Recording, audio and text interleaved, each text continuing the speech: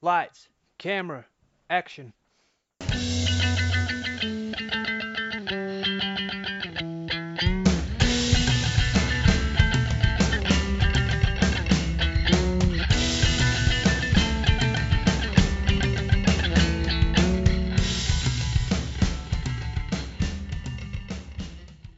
Hello and welcome to another edition of Movie Madness in association with Spitballing Pod. I'm Luke Byron, joined as always by Keenan Bonner. Not quite as always, but here today, Jack Harper.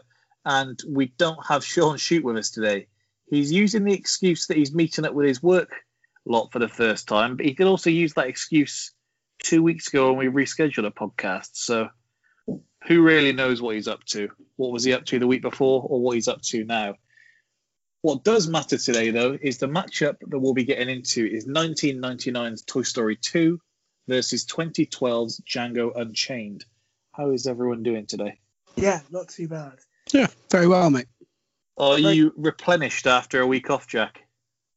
Well, today's the first day of it, so no, not yet. Well, no, I meant a week off the podcast. Oh, I see what you mean. Not particularly. No, I'm ripping out. Oh, wow. Also, for the record, you've only been back at work about 3 weeks, haven't you? And he's off again, I know. It's been busy. It's been busy in the pub trade, which is good to see. But I'm sure it has. I only say these things out of like pure unadulterated jealousy. Well, we've got two. I said before, my favourite matchup of the entire first round. Two great films. In a lot of ways, couldn't be further apart, but then there are some quite good similarities. So, Toy Story 2. I mean, I'm assuming everyone has seen Toy Story 1. I didn't worry that we were going to have a situation like Back to the Future where we were going to do the sequel and Sean hadn't seen the first. So just to clarify, you have both seen Toy Story 1. Oh, yeah, like a bazillion times. Yeah, It might be my most watched film ever. You know those... Sheesh. You know those films that you have as a kid where you're in the night and your mum just sits you in front of the Hey, TV? we're going to get to that because I agree with you. This was, Toy Story The 1. VHS classic. Yeah, fact. Mine as a kid was the cartoon version of Robin Hood. Unbelievable film. That was unbelievable film. That and The Great Mouse Detective, if we're talking Disney films. Did like a bit of Aladdin myself. I had like a constant cycle of Toy Story, Robin Hood cartoon version, and Jungle Book as a kid. Yeah, The Great Mouse Detective, I think underrated. that Rescuers film as well that had like an albatross in it or something like that. But I don't remember anything about it. I just remember the VHS cover. But anyway, Toy Story 2. When Woody is stolen by a toy collector, Buzz and his friends set out on a rescue mission to save Woody before he becomes a museum toy property with his Roundup gang, Jessie, Prospector, and Bullseye. Critics' reviews. Keenan, I'll ask you as I can't ask Sean this week. You shouldn't need to mute yourself constantly this week, Keenan. You should be sound to just, unless you're chowing down. I don't know, you just got back from work. But critics' reviews. Are you expecting good or bad here? Surely they've got to be like top tier. Yeah, I think you're right. So I'll take you through it. What sort of critic? Like, my thing is basically it's actually surely they actually look at it through the lens of a kids' film. What 40-year-old blokes like? Not necessarily. Which I guess is part of the allure of Toy Story. No. But my point being, if you were going to write a review of it, I'm hardly going to be like, oh, it's not dramatic or whatever. In terms of the other films we review. Well, I mean, we did Kill Bill, and one of the reviews said definitely not for kids. So it's an 18-rated film. I don't know why this even is coming. No. But my point is, you have to, like, we've always made the criticism of critics. For sure. For not viewing things through different lenses, but this has to be the point where you do, right? Because if you're reviewing this against your preferred genre of cinema, then it just seems pointless. Well, I'll put the cat amongst the pigeons here with the first review, Keenan, and the first sentence. Basically, The Godfather Part 2 of animated features. Toy Story 2 is a sequel that transcends its predecessor and plants the idea that carries the rest of Pixar's greatest franchise. How's that for a compliment? It is high. I funny enough, actually, as ever, I was talking about the pod at work. always ready to give us a plug. Yeah. And I actually, a lot of people said Toy Story 2 is their favourite, but I actually disagree. Yeah, it's my favourite. Huh. The film remains one of Pixar's finest moments. It's unexpectedly dark in tone, and with its underlying theme of mortality and abandonment, it's perceptively written and superbly animated. So if you did think they were looking at it from just a kid's perspective, the dark tones of mortality and abandonment, I think you've got your answer. Yeah, I think that one scene where he's being restored, that's just cinema gold. It stands up to like today's kind of standards as well, doesn't it, to CGI? Yeah, I think much like we did when we did the Back to the Future pod, I'll never explain it on here, learn each week as to what we think makes a better episode. And last week we did kind of break down a lot more scene by scene. So after the trivia, I have kind of got the most notable scenes, and we'll go through kind of our thoughts on each one of them. So that's definitely one of the standout ones. If you search on YouTube Toy Story 2 clips, that's going to be one of the top ones, Woody being restored. Inventive, hilarious, witty, touching, and exhilarating. The final climactic scene, which follows an airline's baggage handling system, is heart-stopping. Toy Story 2 is that rarest of things, a perfect film. Wow. With our good reviews. Watching Toy Story 2 is like opening a box from your attic and finding your favourite childhood toys inside. It's a mix of silliness, affection, piercing nostalgia, and yes, artistry. Keeps the separate halves of the audience engaged simultaneously. Which, as we said, is kind of the joy of Toy Story, isn't it? It's one where if you're a parent taking a kid to go and see it, it's not like you're tuning in to see Barney the Dinosaur and you're looking at rainbows and counting from 1 to 10. There are jokes that you're going to appreciate that perhaps the kid isn't going to understand. Yeah, definitely. I think why this film has such an affinity with me as well, I think my sister had just been born, and I had Toy Story 1 as like my kids' film. Toy Story 2 was hers. We can kind of like share it together. And you're right, looking back on it now and watching it again, there are so many adult, not themes, but nods to the parents in there. Yeah. There's a feedback from someone. I don't know who that is. If he's a fan or something. If it is, it's going right down the mic. Oh, well, the fan's not going off, so I will just sit on mute. This room is actually... Or just shift where the fan's going, because it looks like it's just going right down your mic, which I think is the issue. Sounds like you're in an airplane, actually. And finally, Sayonara Pokemon, the toys are back in town. That was the final review. Just to give you a sign of the times. Not too much trivia, so I will take you through it. This is one of 3 Disney movies to win a Golden Globe for Best Picture. The other 2 are Beauty and the Beast and The Lion King. There was some discussion with regards to the song When She Loved Me and its place in the film. Randy Newman, the guy who wrote the song, and he also wrote You Got a Friend in Me, expressed concern over whether or not young children would be able to sit through a whole 3-minute ballad, while both Tim Allen and Tom Hanks admitted to being moved to tears by the scene featuring the song. They've got to grow up, really, haven't they? It's not that they shouldn't be crying at that song. I mean, it is moving, and that story with Jesse it is sad. Gonna have a heart virus. Just as a quick aside, I googled Randy Newman just as you were talking. Then, do you know what one of the most common questions is about Randy Newman? Is Randy his real name? No, is Randy Newman special? Sorry. Please continue. The dust in the scene where Woody meets Wheezy set a record for the number of particles animated for a movie by computer. While driving around Al's toy barn, the gang drives down the Buzz Lightyear aisle. Tour guide Barbie tells them back in 1995, short-sighted retailers did not order enough dolls to meet demand. This is an in-joke and a fact, because when the original Toy Story came out, toy sellers didn't think it would be that much of a hit, and so they didn't order enough dolls to keep up with the demand. And it's also a dig at Mattel Toys, which denied the use of Barbie in the first film as they thought it would be a flop. And then when the second film comes around, they come cap in hand saying, please, can you put a Barbie in your film? Yeah.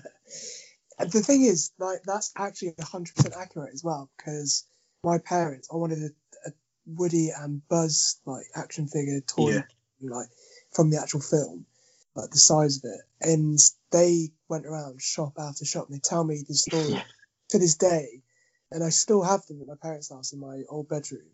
They're still in there. The batteries still work. All the lasers work. It's amazing.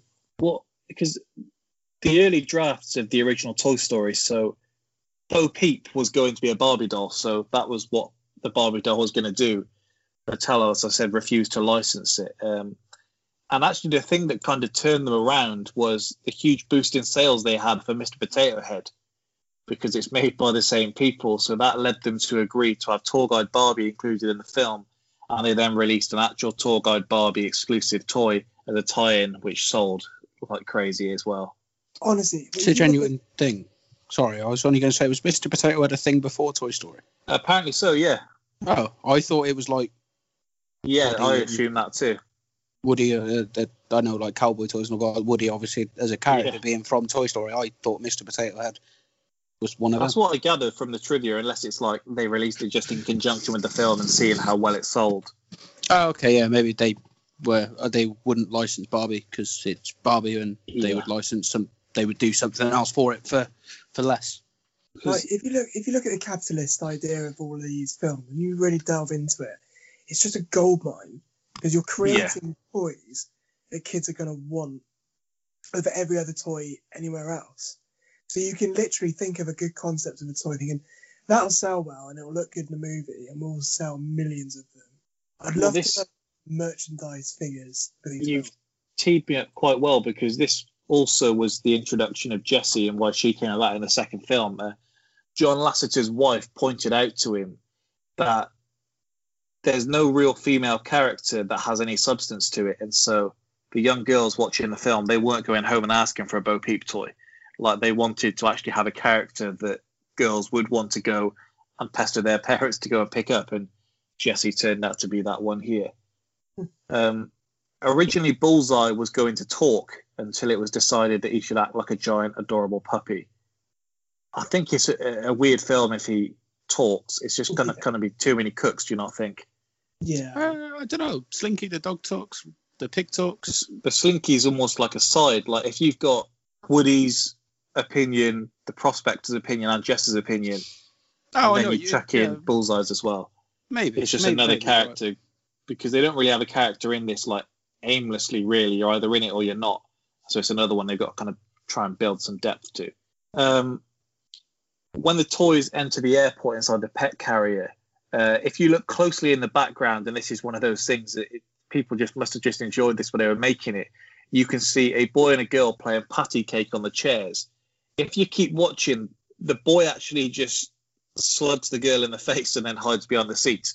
And they've just snuck that into the film. According to Rotten Tomatoes, this is the best reviewed movie of all time. This was as of 2007, I believe, when they did that. So I'm sure it's changed now, but you can see the esteem it was held in. Well, it still is, but, you know, people get a bit carried away with these films now. I know you two are James Bond fans. As the toys exit the apartment, Miss Potato Head throws his hat like a frisbee to stop the closing doors. A reference, of course, to Oddjob's trademark hat-throwing technique in Goldfinger. Yeah. Despite often being called Stinky Pete, he's actually only referred to that by name twice in the entire film, and only by Woody, who does so to insult him. Throughout the rest of the film, however, he's actually called Prospector and is even credited by that name in the credits. I remember watching this movie and just calling my dad Stinky Pete. I was about to say the same thing. My dad's name's Pete also, and yeah, I saw it at the cinema with my dad. You have that light bulb moment. You just think this is going to work so well. Yeah, because I've referenced on here before. There's very few films I've gone to see at the cinema with my dad, but the ones that I have seen, I don't think we've really seen a bad one. Watched Phantom Menace, which I know the opinion's out on, but I did thoroughly enjoy. This, Hancock with Will Smith, Harry Potter and the Chamber of Secrets. It's quite an esteemed collection of films.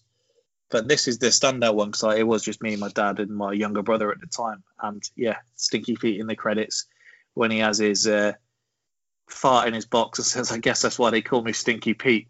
It was a game changer. But also in the bloopers after, What you won't have seen this week, and you may remember looking back, was a scene with Stinky Pete during the end credits involving 2 twin Barbie dolls. Yeah.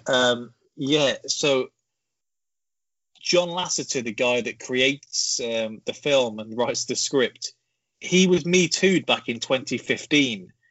And so this really wasn't a good look. So, yeah, they've taken it out of everything, basically, and pretend it doesn't exist.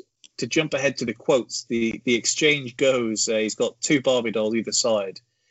And he says, so are you two absolutely identical? They laugh. And he says, I'm sure I could get you a part in Toy Story 3.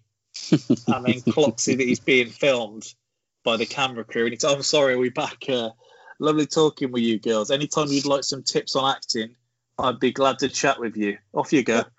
So has that been taken out of the films now? Yeah, so when you go back, if you watch it on Disney Plus, if you watch it anywhere, you can find it on YouTube, but yeah, you won't find it anywhere that Disney are releasing it. When they did the 4K release of it, I think 2012, they removed it from there, so they are very much pretending this didn't happen. Yeah, I do remember that scene very well. That was like, because obviously watched it on Disney Plus myself. Okay, so it was released on the 2015 Blu-ray. It was on there, and then that same year, he was exposed for his inappropriate treatment of women that he'd worked with. And so when they did the 4K release, that's from there on. It's not included or anything, so it's still very much out there if you want to go and find it. If we go through the film, I've kind of pinpointed 7 or 8 scenes, and we'll spend more time on some than others, I'm sure, just kind of in place of the talking points, and we've got to go through some of them as well. The opening scene that we do grade as one of our things that we judge, they very much go into the playing with Buzz, don't they? It's in space, you have all of this, and then they very quickly set out that not all toys last forever when you start to see gradually the exclusion of some of them. So they do set the scene early as for kind of the film you're going to be in for. Do you really want to jump in? So I missed it. My internet cut out. I was hoping... You hear me, Keenan? Yeah. I was hoping Keenan was going to save me. No. So I was saying they set the scene pretty early, right from the opening scene where they had he plays with Buzz, and then they kind of cast some toys aside and say, look, not all toys last forever. And they kind of set the scene of the film there right from the opening. Yeah, definitely. And it's right as well. I guess it's just showing, kind of modelling, I guess, as well, the audience. Because you think if you're a kid watching Toy Story 1, they're probably thinking that, in fact, actually, it might be, again, capitalist idea of trying to entice kids to play back with these toys. Because they're thinking, they've all moved on to other stuff. We need to get them playing with Toy Story toys again. Well, I think the main difference in the first 2 films is the first film, you do see toys being mistreated, but they paint the picture that the only toys that are mistreated are by bad kids, basically. Whereas in this film, you have no reason to believe that Andy's a bad kid, but he does just grow out of some toys, like you see with Wheezy. And so they are painting the picture that toys can be mistreated, not necessarily. You don't have to be Sid to be treating a toy badly, and you go from there. So we've got the car boot sale, where very much, again, the main fear of any of Andy's toys is that they're going to be passed on to someone else or replaced. You get a good little, and I don't know if you two agree, they're trying to do like a Western style thing. They're going to make the most of the fact they've got a cowboy character. They have Woody riding on the dog, and he's trying to do the rescue with the music in the background and all sorts. So it's quite a cool scene to see. Yeah. I think one of my favourite things in Toy Story is when they do combine, and it's very much the point of the film. And you see things that are kind of small to us, but they show them from the perspective of the toys, and they seem to be much bigger. So things like going through the cat flap, like you see on this, getting up onto a table and kind of trying to retrieve the dog being this big kind of beast that can carry them along.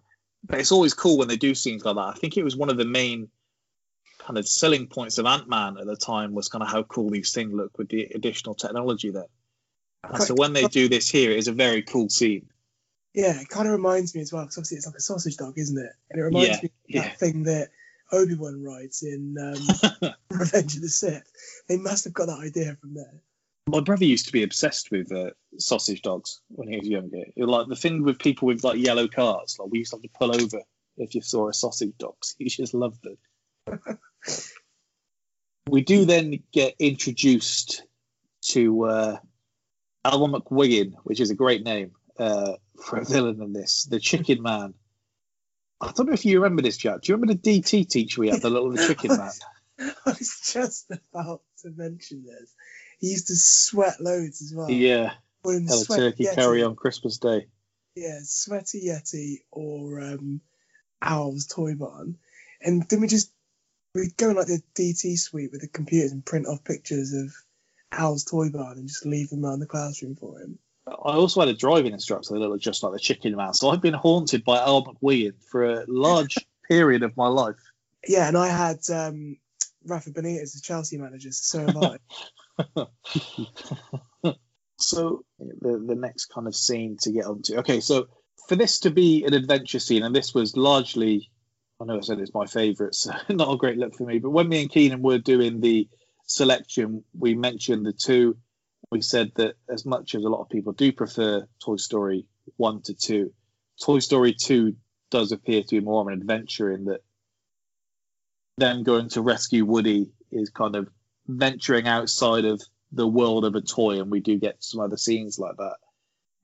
And I love the scene of Mrs. Potato Head packing for Mr. Potato Head, because I imagine that's a scene in there that's largely for the dads that are taking their kids to go and see it, and they're empathizing with Mr. Potato Head and all these extras that he's getting put in, the equivalent of like his extra pair of pants or something like that, or the socket that she's putting in, his angry eyes, his extra pair of shoes. They have the bloopers where she's putting little cheese puffs in there, so he's got snacks to go through the whole way. But it's just a great scene. No, totally agree. And you can get it now. I don't have kids yet. When I'm going out for like either a night out, I'll just be careful. Or you're taking this, taking that. I'm a grown man. Let me do my thing. They do seem, for a set of characters that in the first film don't want to venture outside of the house at all, like that's completely off limits, they seem quite calm about the fact that they are venturing a considerable way to go and rescue Woody. What do you think, Keenan? Just trying to save their mate, don't they? Don't they, really? Yeah, but you think they'd be quite like pumped up about that? They're kind of like, all right, let's go get him. No, look, they sketch it out. Use the etch sketch. They know where they got to go. Traffic cones save a life, and they're good to go. I think that's one of my favourite moments in the entire film when they sketch down the advert and Ham says, "I've sketched up man in a chicken costume." The etch sketch thing's awesome. Yeah. They were great toys, but it's also really well used in the film. Sorry. No, go, please. I wrote down in here that one of the bits of trivia I picked up from Toy Story 1, because I went back and did that there, was they really wanted to create this idea that you're a Buzz kid or you're a Woody kid. And that obviously helps sell. And I remember this is the first kind of set of toys or film or anything that I can remember being obsessed with as a kid. Like, I know that I had a phase where I loved Barney the Dinosaur. I knew I had a phase where I loved Elmo, as I think most kids did. They had a shortage of Tickle Me Elmos around Christmases back then. But I remember properly being obsessed with Toy Story. I had space curtains for Buzz Lightyear. I had a duvet that had Woody on one side and Buzz on the other. The toys, like Jack said, I remember at Christmas there was these Buzz Lightyears that came, and they had like Christmas lights on the wings that my nan got us, and they had different little sayings when you pressed his buttons on the front. Yeah, but properly obsessed with these things. And I've written down that I think everyone was Buzz or Woody as a kid. I think when you get older, you're a Ham or a Mr. Potato Head man. And I was really weighing this up when I was watching it on Tuesday night. I couldn't work out which I liked more, because every time I thought I liked one more, the other one would say a line and I'd be fully on board with them. And I don't know how you feel about that, if your favourite characters have changed. So I imagine that's the purpose of why certain characters have been put in. Yeah, agreed. And I think it's like as a kid, you always either be a Buzz or Woody, or maybe both. Because they're like, what were you? What was your preference? I was a Woody man. I think I was Woody. I mean, I had both, and I liked them both. I don't remember preferring either or. I just remember watching the film, and then the dolls that I had. Yeah, Woody had one of those strings on the back that you pull. Yeah. And he would say, "I've got a snake in my boot." Yeah. And like, just I must have pissed off my parents no end, just playing that constantly. I'm picturing me turning my duvet over to be on the Buzz side, and my mum thinking it's like the Tobey Maguire transformation in Spider-Man 3. Flick that over, and I'm just a new man. I remember as well, like actually, once I think I threw my Buzz Lightyear down the stairs to see if his arm would fall off. Mrs. Nesbitt. Yeah, Mrs. Nesbitt. All right, what else have I got? Okay. Woody's kind of origin story we get here, and I thought it was interesting because I think we criticised on here before, Keenan.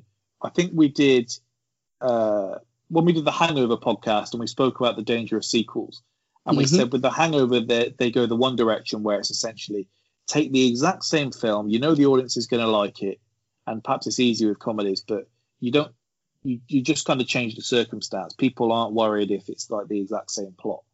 And then you get the other sequels where it's a bit more daring and you perhaps try to flesh out more characters. You go a different direction with the mood and the tone and that kind of thing. And in here, they do really try to develop the characters they have, which does seem wild when we're saying this for like a kid's film, basically. But at the same time, they do kind of pay homage to the early one. Is it homage or listen to the rewatchables and they say homage? And I don't know if that's an American thing. No, it is homage.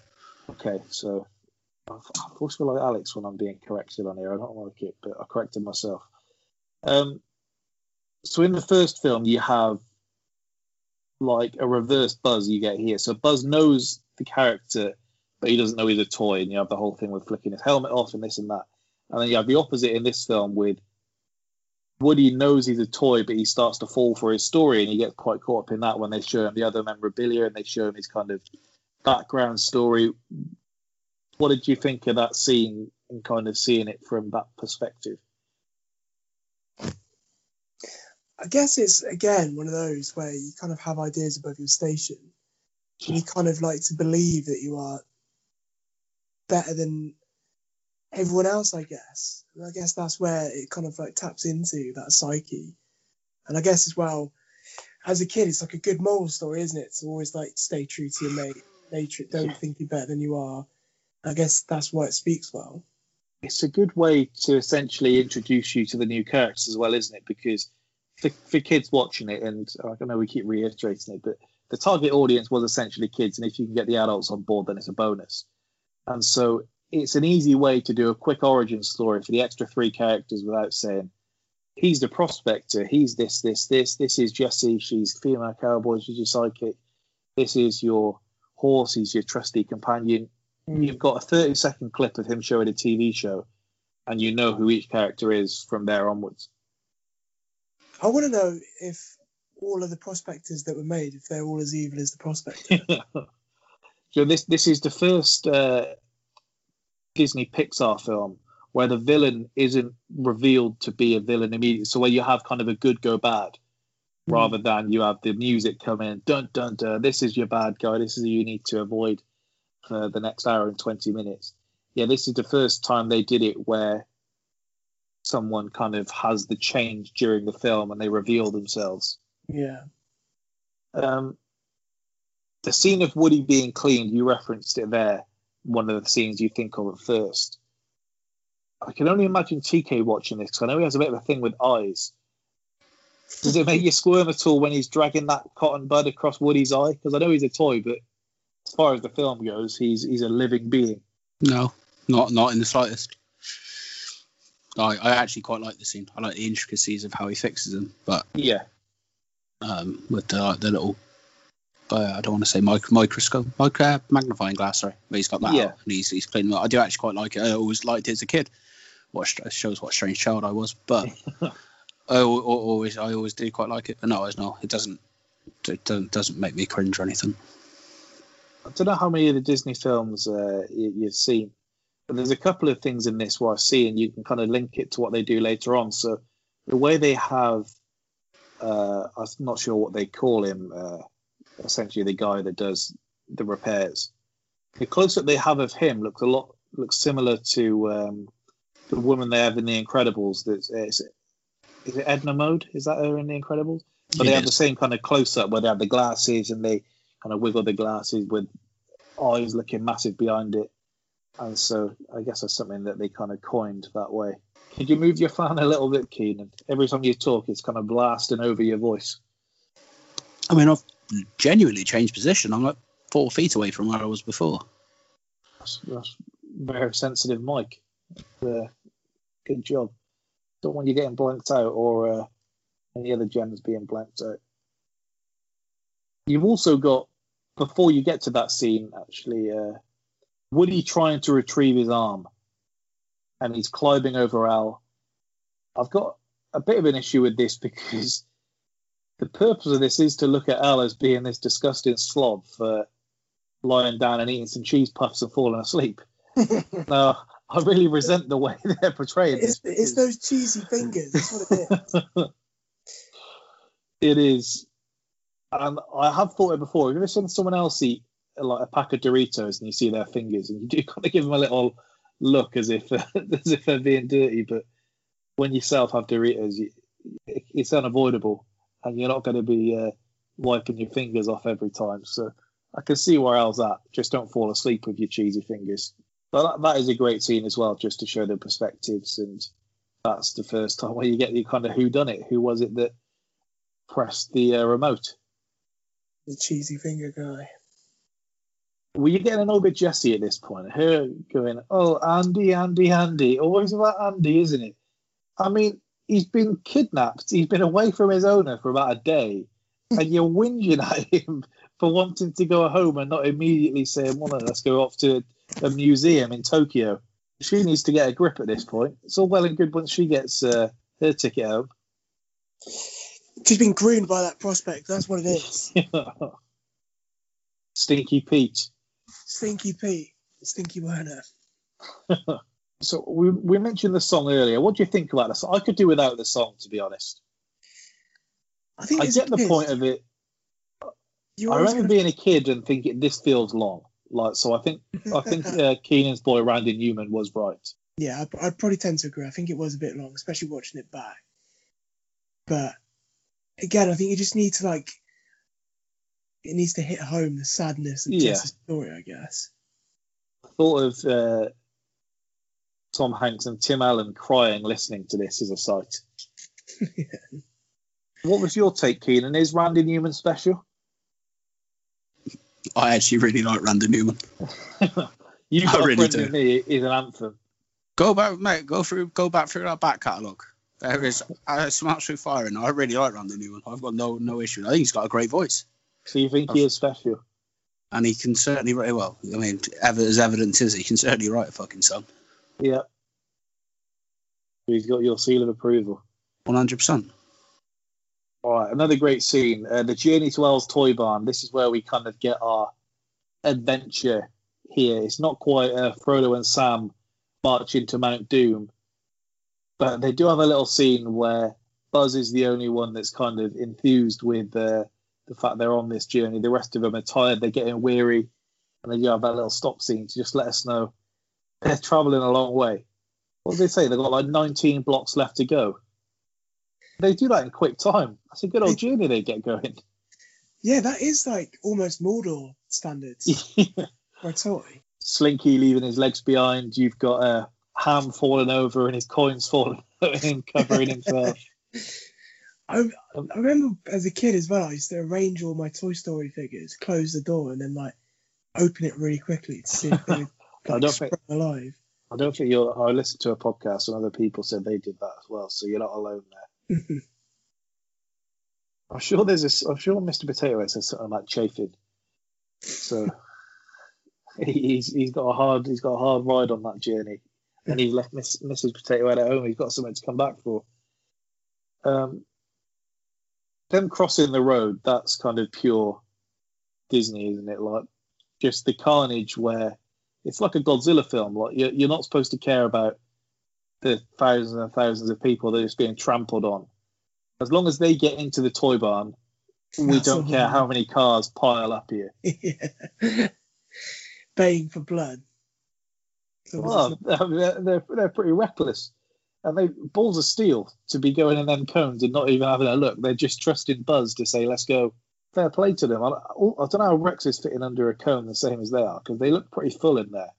But Rex in his tail, he squeezes that in. It's one of those scenes that you remember, though, isn't it? Like you said before, it's just, you look forward to it.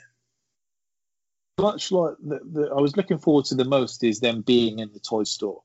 You've got them having to work out how to do the automatic door, which is just a good little bit there. And then once they're inside and you've got this little path of them seeing all the other toys, you've got them in the car when they get picked up by Tour Guide Barbie, when they're in there on their own as well, cruising around. You've got the Rock'em Sock'em robots that you see. That whole sequence is great. And then you do see, you kind of get the mention of Zurg being there too. So it's everything within the toy store. I love it. Yeah, I guess as well, it's that level ground, isn't it, with a kid? Because for us, it was Toys R Us. Yeah. And like, there was so many parallels to how it was all set out. You're like, it was almost as if this was happening in Toys R Us in the Peel Centre. Did you ever go to, like, when you went to London when you were younger and someone would tell you about Hamleys and it was like, this sounds like the most mental thing. You go in there and it was quite literally like levels on levels on levels of toys. Yeah, no, I remember that. It's a bit like Hawkins Bazaar as well in Cheltenham. Yeah. You'd go in there and they'd just be like blokes flinging stuff into the air. It was just absolute mayhem. Yeah, I love the scene where they're cruising along and you've got Tour Guide Barbie in the front and Mr. Potato Head is saying that he's got Mrs. Potato Head at home not to look. And Ham bustles his way to the front and he says, let the single fella come through. My man's grafting Barbie. Class. Going back to the toy store arrangement though, like, yeah, this is a bit of a tangent. Do you remember, like, at Toys R Us, you get your toy? For me, it'd always be like a Star Wars figure on the Star Wars aisle or something. And then can you believe that, Keenan? Jack getting a Star Wars toy back in the day? All you could hear was this pre-Harry Potter, I assume.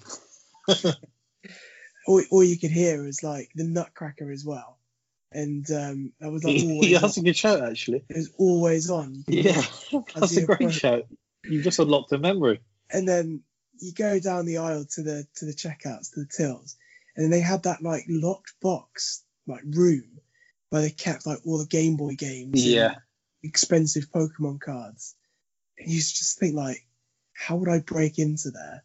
Like, how can I steal everything that is in that locked room? I want like 100 Pokemon Yellows for no reason. They just had to take trading cards off the shelves in Walmart and Target in America because fully grown blokes are pulling guns on each other to try and get the packs. Like they say, people are camping outside and they know the registration numbers now of the vans that are dropping the particular cards off. And it's like that serious because of the money that's in these trading cards. Insane. Well, this is the thing. Like, the people that have done that now are laughing because last year, I mean, well, at the start of lockdown, Pokemon cards like took off again for some reason. Yeah. And there was like Charizards going, like first edition ones, for like $80,000. Some were going for like hundreds of thousands of dollars. And you think if you were lucky enough to get like 4 or 5 of those shiny first edition Charizards back in the day, and I was sure that I had one because I must have just lost it. But if you'd kept it in like pristine condition, you'd be sitting on a small fortune. Yeah, Logan Paul spent like $300,000 on a fake one. And he flew on a private jet to pick it up as well. So we get the inclusion of Zurg. You get that lift shaft sequence where you kind of get on the way up, you get the Die Hard references of just everything kind of being set in the lift shaft. You also get the Star Wars crossover with Zurg and him saying, I am your father, and the Darth Vader noises. So they do a great job in this film, don't they, of kind of paying reference. Slinky makes a reference to Forrest Gump as well. Before they cross the road, he says something, but I know I'm just a dog, but I know what roadkill is, and it's a reference to a line in Forrest Gump. So they do all these little things really well. What did you think of Zurg having a little kind of villain in there? Nice little side quest. Yeah, and it was good. And again, you always wanted a Zurg because you need a bad guy for your two good guys. And again, it's just creating that want for another toy. I always wanted to know how powerful that gun, that ball gun was. I still say not today, Zurg, as a if I'm playing FIFA and ride like the wind bullseye. Yeah, that was a well-coined They're phrase. still in my vocabulary. Right. And Rex just knocking off Zurg and having the little, again, the Star Wars reference of him falling down the pit. Nice little bit there. So they finally find Woody. He turns them down. I love Rex, him saying, but I don't want to use my head. That's the first thing I think of when I think of Toy Story 2. Old Buzz doing the helmet trick. That's an interesting phrase I've coined there. Or new Buzz. That whole scene, you've kind of built yourself up for them to finally get and rescue Woody, and then he doesn't want to come with them. Yeah. So a lot to take for a young kid at the cinema watching this. You feel a bit betrayed. Yeah, you do. And I remember hating Woody because of it at the time. Changes his mind pretty quickly, doesn't he? Yeah. And that's when you get the turn of Stinky Pete. Yeah, I was about to say, as soon as he knows and finds out what Stinky Pete's all about, he's back. He's falling back to Buzz. So I've got some questions, but the airport scene where they're kind of opening the suitcases, where I said earlier about the references, I don't know if that's like you get that scene in Monsters Inc. as well, where they're on the turnstiles and they're going through the doors. I don't know if that's just a little something that they thought worked well with them building up that you're going to open, and then they have the camera equipment in the one suitcase and so on. So I guess as well, like they've put it to very relatable, everyday settings, but made it extraordinary with these toys, haven't they? With the adventure, yeah. Like going to an airport is always like a task. It's never enjoyable. It's always just constant stress of haven't got my ticket, I can't find my bag, what if they've lost it? Start to brace yourself, Keenan, because I got a good question for you just after I read this quote. So, okay. John Lasseter, who created and directed the film, as I've said, if we take his future actions out of it for a moment. So he says, the story of Toy Story 2 is based a lot on my own experience. I'm a big toy collector, and a lot of them are like antiques or one-of-a-kind toys or prototypes the toy makers have given to me. Well, I have 5 sons, and when they were little, and they loved to come to Daddy's work and come into Daddy's office, and they would just want to touch and play with everything. And I was sitting there saying, no, you can't play with that one, play with this. Oh. He says, and I found myself just sitting there looking at myself and laughing, because toys are manufactured, put on this earth to be played with by a child. That's the core essence of Toy Story. And so I started wondering, what was it like from a toy's point of view to be collected? And that's how you get Toy Story 2. Originally, they were really thrilled with the success of Toy Story 1, but they essentially, Disney Pixar got kind of sick of the whole rigmarole of doing a box office release, and they were going to go down the line of they just wanted to release films straight to VHS. And so right up until at least halfway through making of it, Toy Story 2 was just going to be a straight to VHS thing. Jesus. They kind of do a gathering where they get these execs in. They see the first kind of take of the film and they're like, this is horrific. Wow. Completely start again, start from scratch. And John Lasseter says he basically gets this team of people at Disney that he trusts, locks them in his house, so to say, and says they're doing a storyboard mission and they're just going to rewrite the entire film. And then this is what you get out of it. So all for the best. And then when they show it, they love it. And they say, we're definitely doing a cinema release with this. Changes everything. Did we ever find out what the original storyboard was? They don't say exactly. They just say that there wasn't much substance to it. It was very much just kind of rehashing the first film. When you go back, and I won't go through the whole thing here, but very similar with Toy Story 1, like the original storyboards were horrific. Like Woody was going to be the bad guy, and what you get with Toy Story 4, where it's called Forky, isn't it? That's essentially what you're going to get as your lead hero in Toy Story 1 was going to be something like a fork or a spoon or something. And someone had to step in and say, this is ridiculous. We need a toy that people are going to want to go out and pick up, and you get Woody as your main man. So a couple of close calls that could have changed the future of, I guess, Disney for good. They were looking at Aladdin being a VHS release as well, and then they saw the success of Toy Story 2 and were like, okay, we best do it. I remember when I went to America as a kid, and Brother Bear, if you remember that film, I think that was released vaguely straight to VHS by Disney around this time. I remember buying it in America and then thinking, I won't watch it there, I'll save it when I get home. Getting it home and it didn't work in our VHS. That's for fuck's sake. Keenan, question for you here, and I'll ask you after, Jack. What is the best airport scene in film history? I'll give you some examples. You've got Toy Story 2 here, you've got the carousel, and you've got the runway. Fast 5, the runway scene. Casino Royale, you've got the runway scene. You've got kind of the chase in Heat with De Niro and Pacino. You've got Love Actually and him running through the terminal. Inception, you've got him coming back through the gates as a free man. Home Alone 2, the kind of dash to get there and him manoeuvring it by himself. Catch Me If You Can, him kind of manoeuvring the planes himself. What stands out to you as the best airport scene in film history? You've forgotten Liar Liar when he's on the steps. There you go. I actually like that you included my answer. Thank you. Heat? Yeah, of course it is. It's one of the best, one of the best films ever made. Be that. And Jack, would your answer be Casino Royale? Yeah, it would be. Got it in one. Closely followed by Liar Liar when he's like keeping up with a jumbo jet, the airplane steps, looking through the window. Dumb and Dumber would be quite highly ranked as well.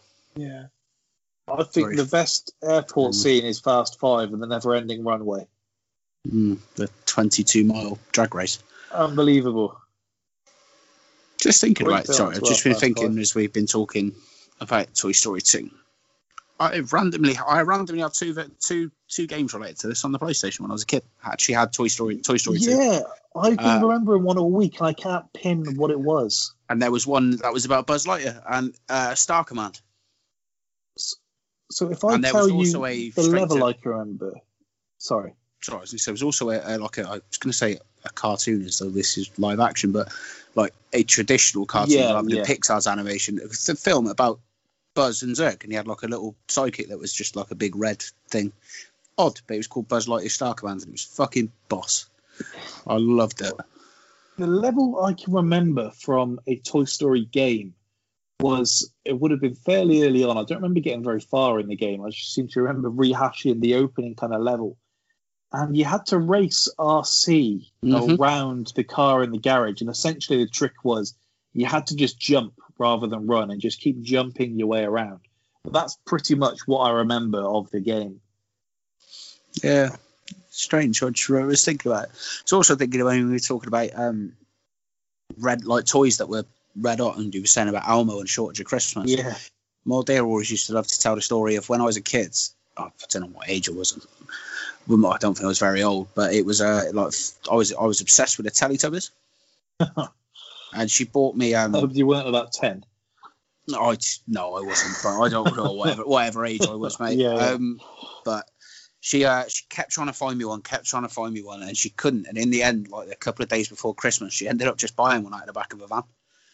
Just like that was like, it was just to make sure I had it for Christmas. Which I think on it is unreal. But she was like, it's just like, she was like, basically I was just stood in the queue, and this lad had a load of stuff off the back of a van, and he was just flogging it out. And she was like, I stood there for hours trying to get you one of these pissing things. Was that your go-to then? Was that your kind of toy you remember having as a kid? Action Man. I had. Yeah, it's surprising, isn't it? There's no Action Man in 1 or 2. Do you not think? Yeah. Or was Action Man not as big as Barbie then? Because it seems strange, doesn't it? I don't know. I don't know. Did you have an Action Man without it being a hero? No, they were all when you bought the proper sets. They were all heroes. Scuba diving. Yeah. I suppose the BMX one was less. There was a BMX one, or a mountain one that just came with a mountain bike and the gear and all. Not sure how heroic he was. I mean, I'm sure the Tour de France and that's hard, but he's not saving the world. He's not saving the world on a push bike, is he? Let's be honest. Maybe that's why. I guess they did need kind of the female character, and Barbie kind of is what it is. But when you've got Woody and Buzz, you probably don't need to waste any of your marketing and give that to Action Man when you've got your own that you can just license yourself. Well, this is probably it. I think Barbie in the first one probably would have been. I think that the film probably changes because I think the aim would have been more to do essentially what you said about them doing with Jessie. They probably, if they would have had a license, like a well-known brand, etc., and they could have done it and got it licensed, they probably do it that way. Strangely, but yeah, I like, as you say, Woody and Buzz were phenomenal. I remember having a Buzz Lightyear and stuff, and like I say, being obsessed with Star Command, which was also about Zurg. Zurg, what a guy. Al was actually originally going to be in Toy Story 1 as kind of a small character. I don't know to what extent, but yeah, they saved him and then eventually used him in Toy Story 2. So masterstroke there because it's worked out perfectly. It's strange that we dislike him when I guess he does steal the toy, but when he's not to know the toys are alive. So him sending them off for big money to Japan isn't the most outrageous thing in the world. I remember as a kid, I had a black Power Ranger toy, and I used to love the Power Rangers. Yeah, and I was told that I couldn't take it to school, and I did. I snuck it in my pocket, and I had so much guilt that I actually snitched on myself. So because I didn't want to be in trouble, I thought my mum was going to call the school, and so so I snitched on myself. That's the kind of the integrity that you have. Yeah, so. In Goodfellas, Keenan.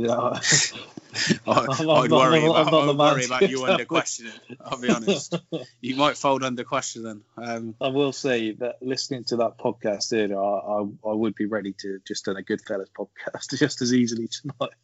Just talk about Pesci for 3 hours. I've been telling you since the jump that I want to do it. And I'm sitting in the right bracket. We're doing crime next. We're just working out the system.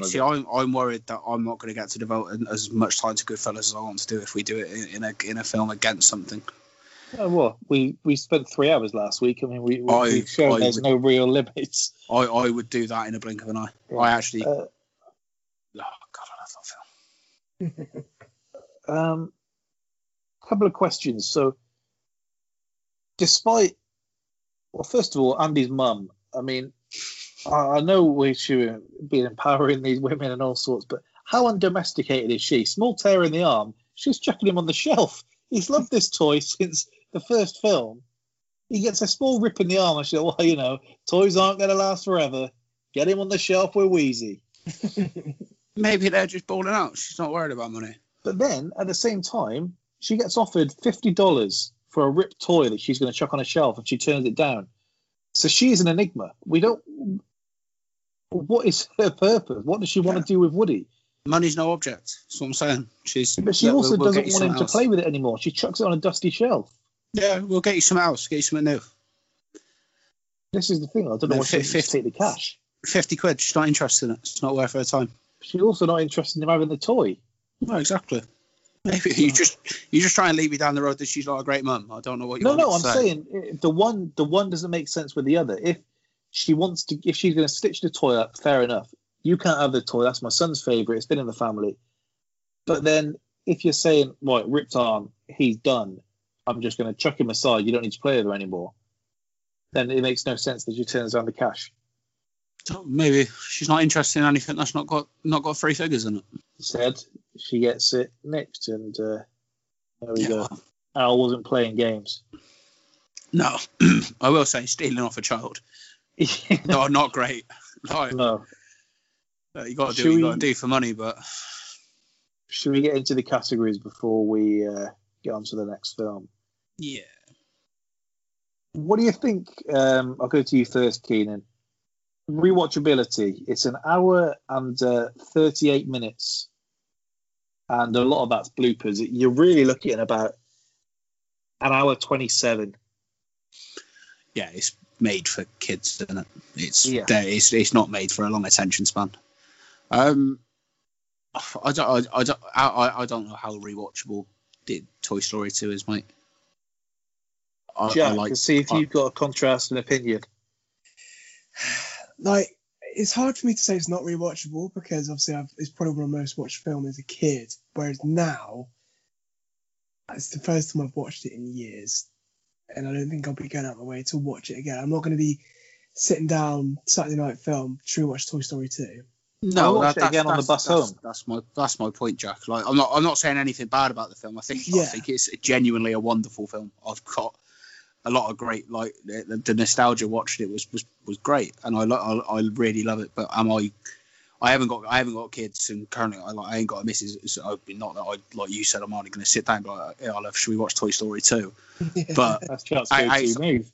That's Jack's go-to move. That's just more about Jack than anything else. I might watch Toy Story 3 if we go 2-0 down in the Champions League final this weekend. You'd be after throwing yourself in the incinerator if you go 2-0 down. Yeah.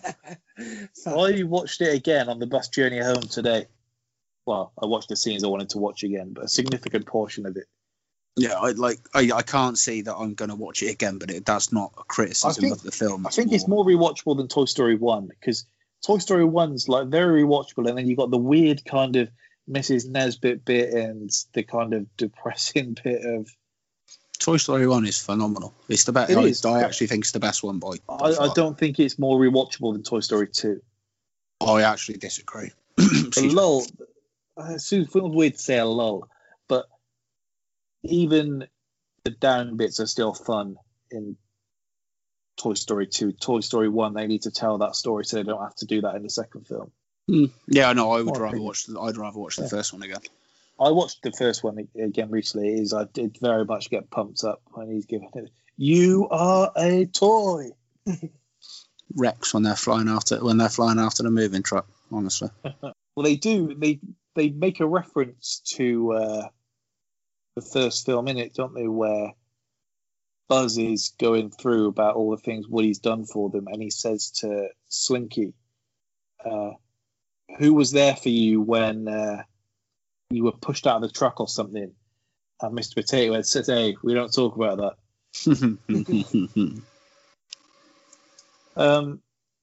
What's the best moment / scene for you, Keenan? It's the Toy Store. It's when they're in the toy store, mate. Any particular part of it? Kind of because you split up and you got... I love the bit with Zurg. Okay, so more like the lift shaft than... Yeah. I do also like the fight between the buzzers. The bit the airport when they're riding after it is awesome because it is played like a western with the music, etc., etc. I do like all that. What about you, Jack? I'm a big fan of the lift scene. Like the journey that Star Wars. Yeah, and that Star Wars reference, yeah. It's perfect. I think it's, for me, the tour guide Barbie little sequence there. Can you switch your fan off or mute, Keenan? You get quite loud again. I thought he was doing it in protest then. No. No, you're gonna get the fun. I guess the one thing we didn't mention, which is I think is rewatchable, is the kind of getaway in the car where they're chasing after Al, and you've got one of them on the pedals, one of them on the gears. You've got the aliens there going after Mr. Potato Head when he saves them. That's a great scene. But yeah, for me, the little tour guide Barbie with the new Buzz is just great. If we go on to the quotes, and you do have some great quotes in this. "I'll never give in, you killed my father," and him giving "No, Buzz, I am your father." Referenced Rex, "I don't want to use my head," and Woody, "Ride like the wind, bullseye." Woody saying, sorry, go on. I was just going to say I'm a big fan of that. I guess that's why they call me Stinky Pete. Yeah, and Woody saying, "You really are Stinky Pete, aren't you?" Yes. Buzz, where he kind of goes back to the first one. Woody, you're not a collector's item, you're a child's plaything. You are a toy. Ham, as I referenced earlier, all right, nobody looked till I get my cork back in. See, they're that funny that I'm laughing now. Ham, I was cracking up because I didn't remember it. You heard of Kung Fu, well, get ready for pork chop.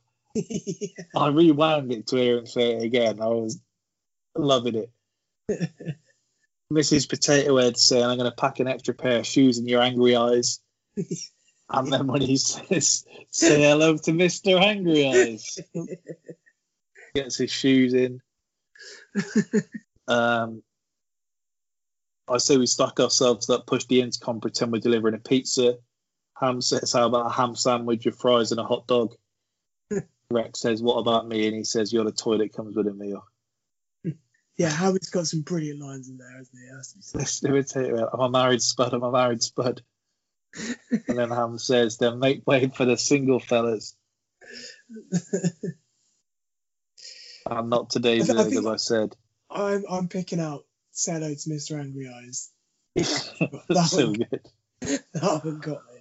My mum could hear me just cracking up in my room watching it. She came in and saw Toy Story 2. I thought, what's going on here? Keenan, who's the MVP for you here? Woody would probably get the award, but really it should be Buzz for galvanising the troops. Yeah, it's a tough one, isn't it? I'm giving it Buzz for never giving up on Woody. Forgives him. I mean, I know it forgives him even after the near-death experience in the first one. He's ready to put it all on our line for his boy. That's real MVP behaviour. Buzz does do a lot of walking, but there's not much action from him in terms of actually saving the day. Galvanises the troops. Organises. He's a leader. Even with that, like, they don't really get him out. Like, Woody kind of saves himself. He grafts his way through. I mean, they're kind of there for the moral support, really. I guess they change his mind. Jack, best side character. It's going to be a tough one between Mr. Potato. I'm going to go for Mr. Potato Head just because of how sarcastic he is. As much as Ham makes me laugh, I have a bit of an affinity with Mr. Potato Head. I feel me and him are kindred spirits. We'll save the other categories for when we get to the comparisons. If we go into our second film, if you thought that was a lot, we've still got another one to get into. Django Unchained. With the help of a German bounty hunter, a freed slave sets out to rescue his wife from a brutal plantation owner in Mississippi. Critics' reviews, Jack, do you think they're good or bad? Oh, they're going to have to be good. I genuinely think this is up there with Tarantino's best work. And I've got that as a question for you a little later, actually. He's got some absolute bangers. And this one, if it's not top of the pile, it's coming close. So the first review, I can only say Django delivers wholesale, that particular narcotic and delirious pleasure that Tarantino still knows how to confect in the cinema. Something to do with the manipulation of surfaces. It's as unwholesome, deplorable, and delicious as a forbidden cigarette. Now, you two are smokers. I mean, I don't know if you've tried giving up and you've snuck off a cigarette before. I haven't smoked for 18 months, I'll have you know. Well, then you may be one. Have you ever had a forbidden cigarette? I have had a forbidden cigarette. Yeah. Is it similar to how you feel about Django Unchained? I get it. I get where they're coming from. Is that when you've had a beer and that's when you want the fag and you can't say no to it? Have you tried giving up, Keenan, or are you just you're straight down? You're with it now? No, I've never tried giving up. So you don't know what a forbidden cigarette feels like unless you're having one around the back of your house at 13. No, I didn't start smoking until I was actually old enough to go and buy it myself. There we go. All right. Django Unchained may cross the line in its... What's happening with you? Django Unchained may cross the line in its excess, but all the while it remains consistently riveting up to its spectacular end. On the surface, Django Unchained is your standard revenge fairy tale, but it has a mean streak that enhances every aspect of the experience. Equal parts electrifying and hard to watch, its joyously liberating ending sticks the explosive landing. What part of this film is hard to watch? I guess as a lad being ripped apart by dogs would be. There's a lot of blood as well. Like whenever there's shots, there's a lot of explosions of blood. Yes, Quentin Tarantino. What do you expect? No, exactly. I mean, this here you go then, Keenan. Yes, the sublime strays to the ridiculous, but all the while, I just keep picturing Tarantino behind the camera, reimagining history and whispering to himself, "This is so cool." If you like his style, this is another winner. And then finally, when we look back at history, we tend to put evil up on this pedestal in a way that unfairly flatters people like Hitler AL. Tarantino pulls evil men down from their dignified perch and allows you to laugh at them as the actual clowns they were. Yeah, that scene with the hoods, it just epitomizes it. It's just brilliant.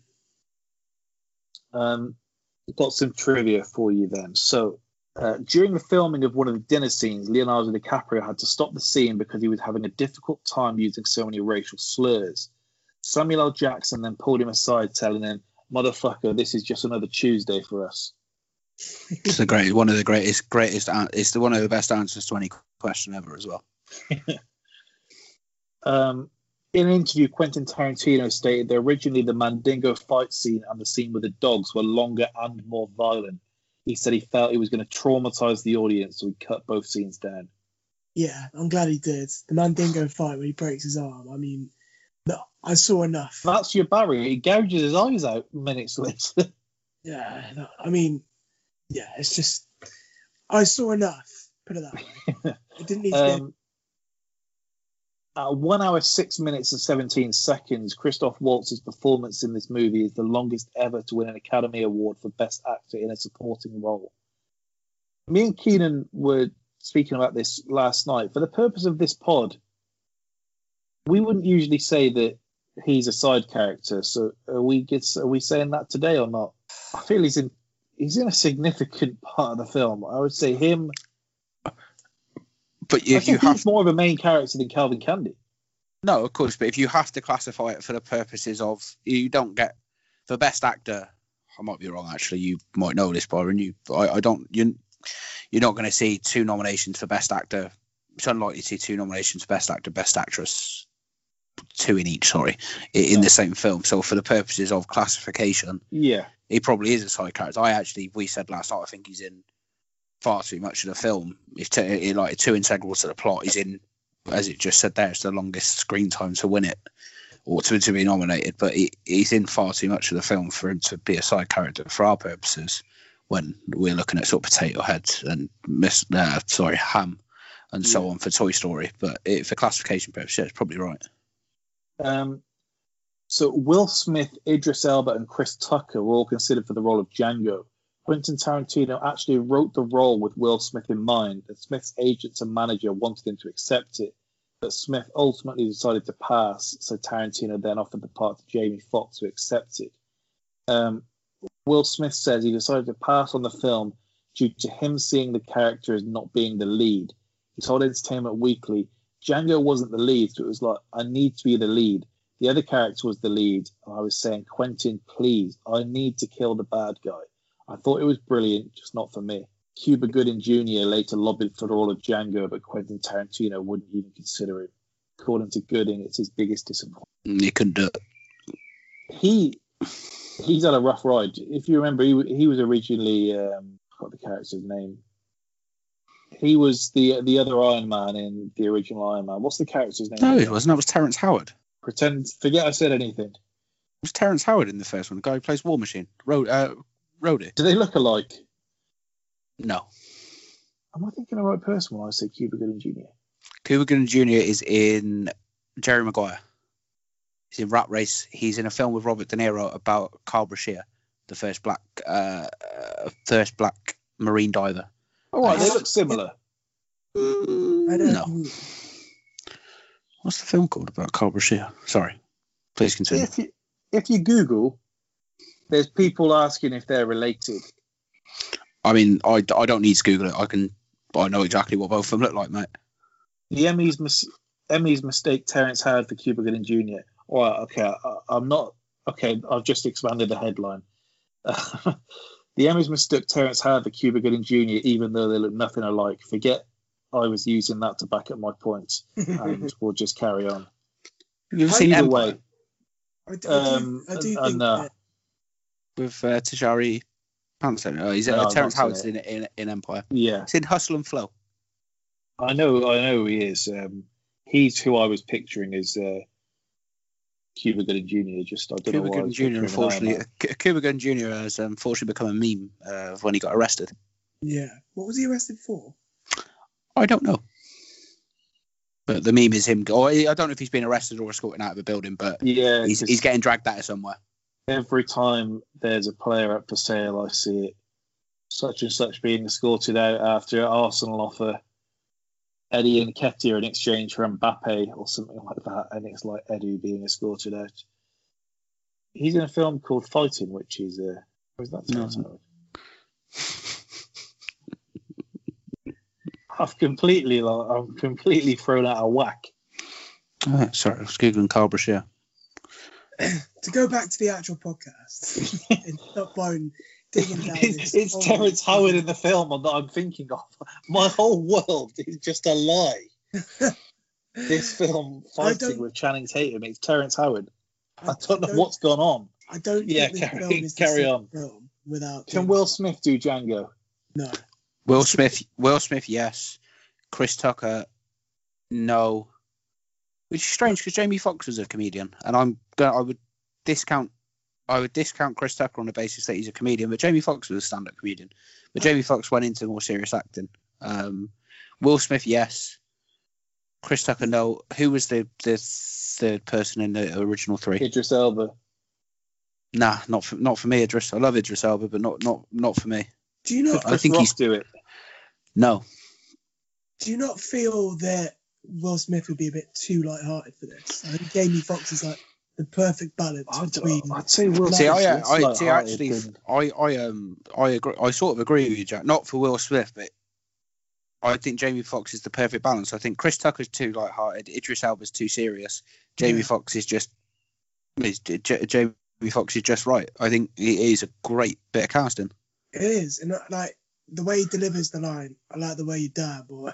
I just fucking love that line. It's brilliant. Yeah. I've confused those actors. That's really throwing me off. We'll carry on. Together, Byron, mate. Yeah. Quentin Tarantino revealed at Comic-Con that Django and Broomhilda are meant to be the great-great-great-grandparents of the character John Shaft from the Shaft 1971 films. An overt reference to this connection can be found in Washington's character's full name, Broomhilda von Shaft. It's a very random. Again, I know we've spoke about Tarantino and the blaxploitation cinema that he grew up on, but it's a very random thing for him to throw out there. Jonah Hill was supposed to play a bigger role in this film. He was originally cast to portray a character named Scotty Harmony, the son of Southern slave buyers who had purchased Broomhilda to become his lover. The entire segment was cut. This holds the all-time record for the most uses of the N-word or some variation in a movie with 116 uses. Tarantino did get a lot of flack for this film. I remember seeing a tweet saying that Tarantino wants to do like his spin on Star Trek. And someone just quite tweeted saying, "Beat me up, M-word." Just right up. He did get a lot of for this. I mean, Spike Lee led the kind of protestations. He said that he wouldn't give it the time of day. Yeah, see where he's coming from. But why though? Because that is an accurate representation of the time. Because he said that he was making light of it, and he said they were being like they're looking like they're having a good time. A lot of these people on the plantations, and then are they? They just kind of have the set pieces that he puts in to say this is a slave film. Like in between being whipped. Well, you're not seeing them kind of working on the plantation for the most part, are you? That you kind of see the servers, and then every so often you kind of do see someone, whether they're being whipped or whether they're being. I mean, when they go through Mississippi High Street and they've all got those like neck braces and chains on, I mean that's pretty bad. I guess I don't want to sound too pandering, but I guess he probably has a better idea of what feels. No, that is true. While filming on location in Jackson Hole, Wyoming, Quentin Tarantino rented out a local movie theater to show samurai and Western movies from his own personal collection. He owns a cinema.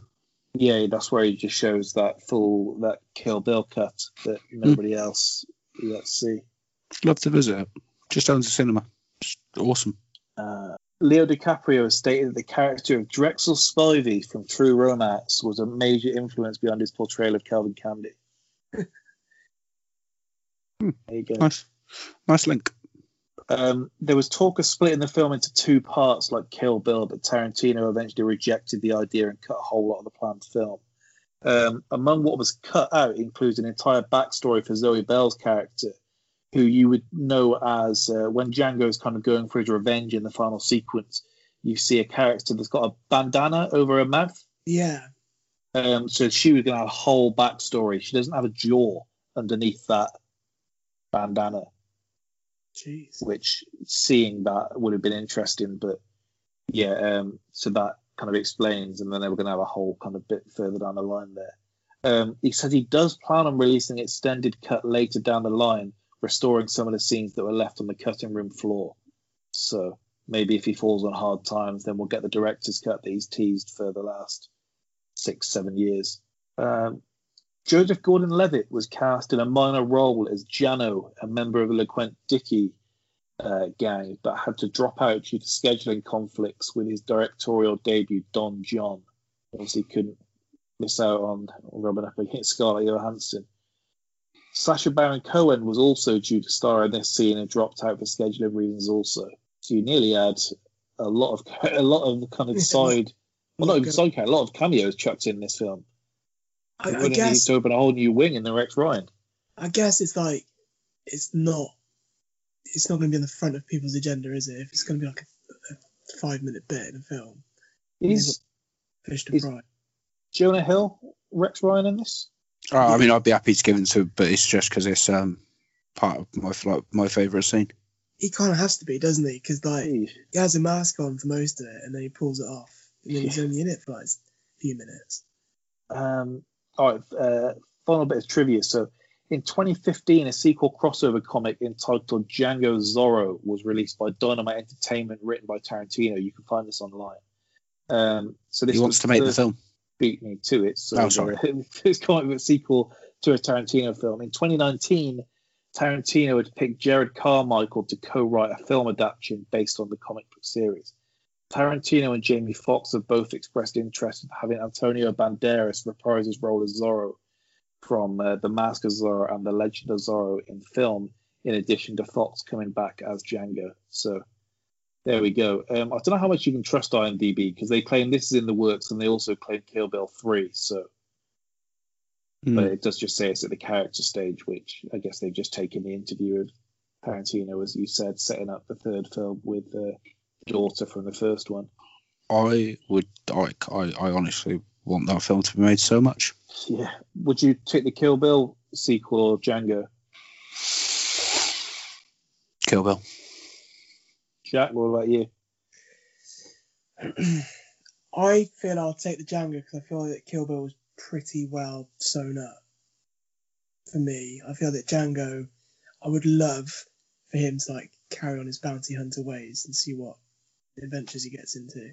I feel like Tarantino's heart would be in the Kill Bill sequel more than a Django one, and I have no reason for saying that. That's just how I feel about it.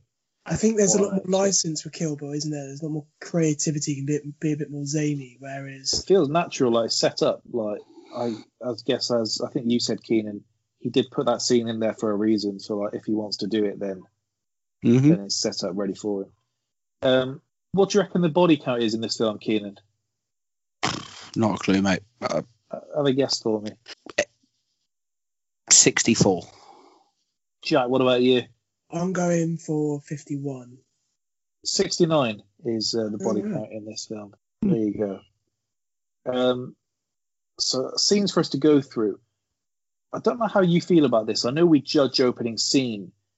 Are you classing the kind of Django theme, or are you classing the opening scene as the kind of introduction of Dr. Schultz. The introduction.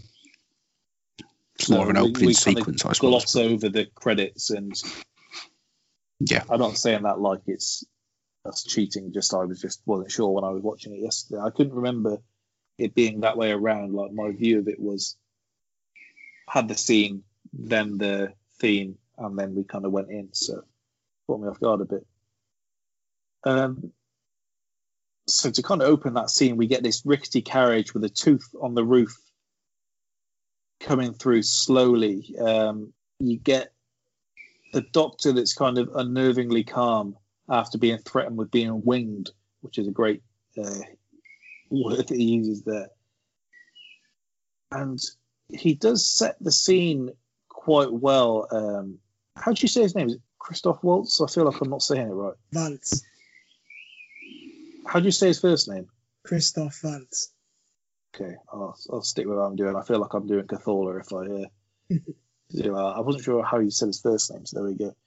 So he actually had some quarrels at first when he saw the script because he felt like it had been written for him too much, and Tarantino had to say it first because he thought like this is what he wanted to hear. Like, yeah, it was written for you, like, and that was actually putting him off. And so he was like, no, it's just a base around you kind of thing. He eventually convinced him to do it. And I said similar with other films. When you speak how he does in this film, where it's very patronizing, like they're doing it just to show like this is an intelligent guy right from the start when he says like parlay with you. And he says English, and it's essentially saying, look, this is a clever guy in this film. It's sometimes hard to do that without them coming across as like smarmy and irritating and being quite cocky, but from the start, I don't know if it's just because of him, they do nail it as being like a charming guy. Yeah, I get it as well, and it's because I think it's to actually point out that these slavers are thick as shit and kind of they're run of the mill, they're no better than the people that think that they're above. And then you've got this guy that is more intelligent that shows it. I guess it's to try and show the contrast, maybe. Yeah, it probably helps, I guess, in how likable he is. That's the contrast. Yeah, exactly that. And like you see in the first exchange with I can't remember the names of the guys, but the original in the first scene. Yeah, they're like these good for nothing scummers. Yeah. Do you think if it opens, then so they've already been taken care of, the slaves are kind of just walking between themselves, and Schultz has this conversation with Django without contrast there. Do you think he comes across as likable, or do you think it looks like he's condescending to Django? I think he's come across as likable. I think he's coming across, he would speak to anyone in that vein, so he's treating him completely as an equal. That's where there's so many people in that age, and especially in this film, don't. Yeah, that's why I wasn't sure. I wasn't sure if it's the contrast of seeing the slave owners at first and that, or if he just does have that. He just has that kind of fills the screen with his presence, doesn't he? Yeah, and he's exactly that. And he talks to everyone in the film in the same manner, no matter who they are, no matter what they are. If they're a sheriff, a marshal, a slaver, or a slave. And I think that is part of his character, that he's obviously come from Europe, doesn't really fully understand almost that blissful ignorance of not understanding the horrors of slavery. But he kind of does understand it to a degree, but he just sees everyone as equal. If you didn't know the Tarantino film, you then have, he says, are you pointing that gun at me with malice, or is it just to prove your point? He says, last chance, fancy Pat. Boom, shoots him off his horse, shoots the other guy. Horse falls on top of him, and you're like, okay, now we're in business. This is a Tarantino film. This is what I've come in for. I mean, did both of you watch this at the cinema? No. I can't remember. Can't remember if it did. I know with this film, and I say about it before, I can't even really explain it. There's certain films that you see, and you just get that feeling when you're in the cinema, like this is something special. Yeah. And the film I always go back to. I don't think I was 18. I don't think I was 18 when this came out. funnily enough. Sorry. So it was Lawless is what I go back to. I watched it at the cinema and I was like, this is something special. And the feeling when I came out, and this, within about 20 minutes of the film, I was like, this is like every scene, your eyes are slightly wider than they normally would be watching a film. Like you want to take everything in because it is just something spectacular. You know you're in for like an event of a film rather than just like, it kind of does take a bit of something out of it with the cinema card, doesn't it? Like it's not such a commitment to go and see the film. And so when you do get one, it's like this is why I come and see something on the big screen. Why you pay the big bucks for those popcorns. So the next scene, well, actually, in that scene still, you've got Django kind of reveals who he is, kind of a lot quieter, I guess, because he's shivering. They do the scene where I didn't know if it took away. They do the scene to show kind of him as being heroic when he chucks the coat off the kind of thing off his back to go and get the coat for himself. And then I don't know the fact that the other slaves did it. I thought that was at first showing that he was kind of like this is your man. Well, no, but then they all do it. It's to show his scars, isn't it? And that's it pans back to Schultz and he's kind of shocked. It's just the way he throws it, like the kind of dramatic way of doing it was what I thought at first. You're showing like this is your guy. Yeah. But then the others do it. Them marching into town. So everyone kind of stepping out of the saloons, kind of, there's a lot we can't say in this film, but they're shocked to see he's on a horse, as he points out. That's why everyone's kind of looking. And I think that this could be my favourite scene of the film. You wind to the barman runs out. He said, go and get the sheriff or whichever one it is. He pours his own pints. You see the confusion of Django where he has the pint for the first time and he's kind of has a moment to question whether he likes it or not. And then he does carry on chugging it down. He explains what he does.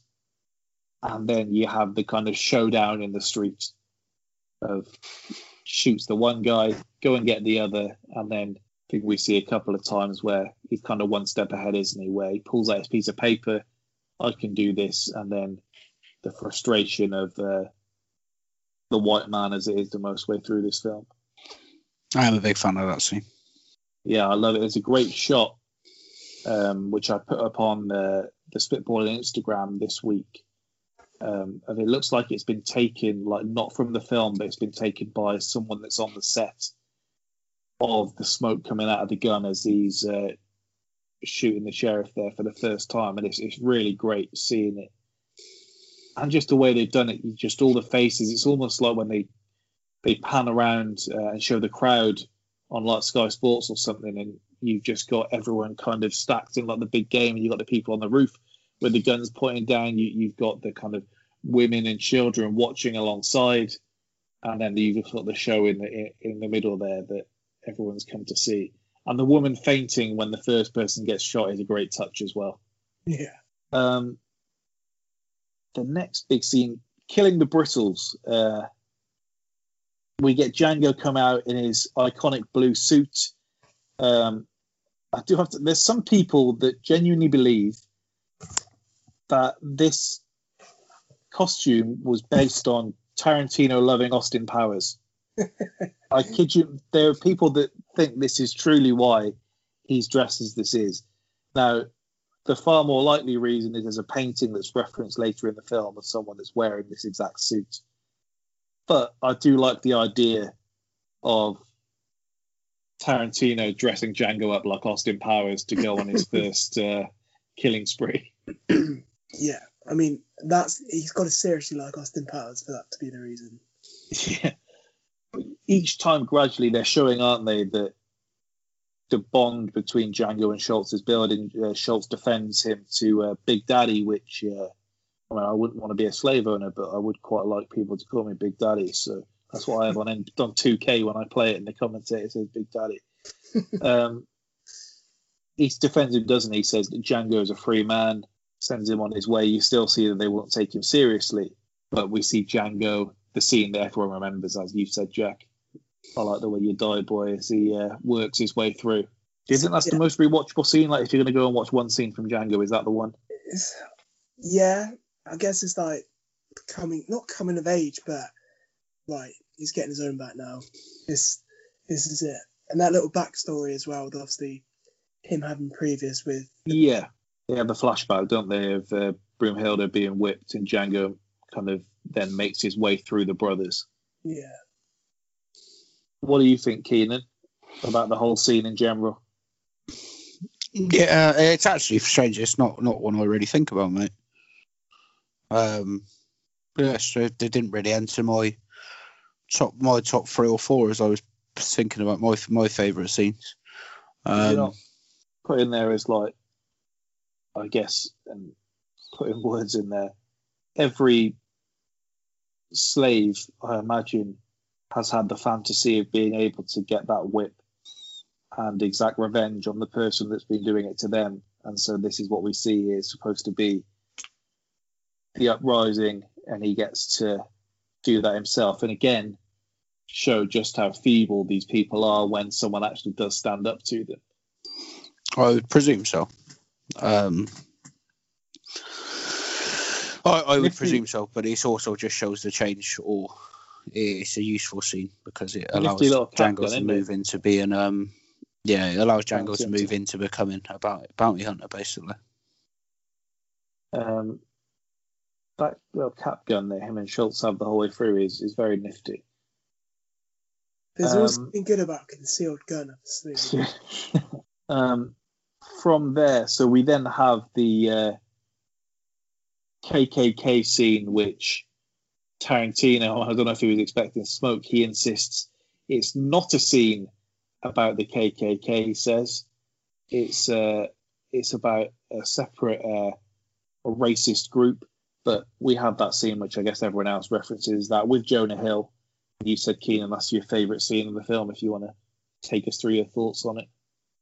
Yeah, I'd rather you wouldn't have started by calling it the KKK scene, but why? And then shouting it's your favourite scene in the film. It's got a great look. Well, it's seeing them get blown up. So, strangely, or not strangely, actually, I suppose it's the racism in it is not more overt, because that's one of the criticisms of this film is that it's full of overt racism, but it becomes a visual thing rather than just purely the language used. Watching them get blown up is great when they realise it's about to happen. Schultz teaching Django how to shoot is also awesome. But the whole chat about don't ask me and mine for nothing. Are we wearing the hoods? Are we not wearing the hoods? It is very, very funny. As an actor in this position, so Jonah Hill, he's no slouch at this point. Like Jonah Hill, he is Jonah Hill at this point. He's not just Seth from Superbad. I'm trying to think the right way to work. Do you think there's some level of it makes it easier when you kind of pitched that you're going to be saying these words, you're going to be doing this in a Tarantino film? Do you think it feels you've got a certain blanket there rather than it being? Well, it's from what you said. What you said, though, that wasn't what he wasn't quite what he signed up for, was it? No, but he still does the scene. Like there's stories of this is the end. Like Emma Watson's like, this is too much for me. I'm out of here. That was Channing Tatum in a gimp suit, but Channing Tatum genuinely was buzzing to do it. Yeah, but I mean, it's like he hasn't turned away from doing it, and I don't know if because it's a Tarantino film, there's a certain level of heat taken off you because, I mean, this is a Tarantino film, as we've said, this is what is expected of him. Maybe. I mean, I don't. Again, but they talk about on the other hand, they talk about Leo having his problem with it. I mean, troubles doing it there. He's probably not going to do it for another director, I guess.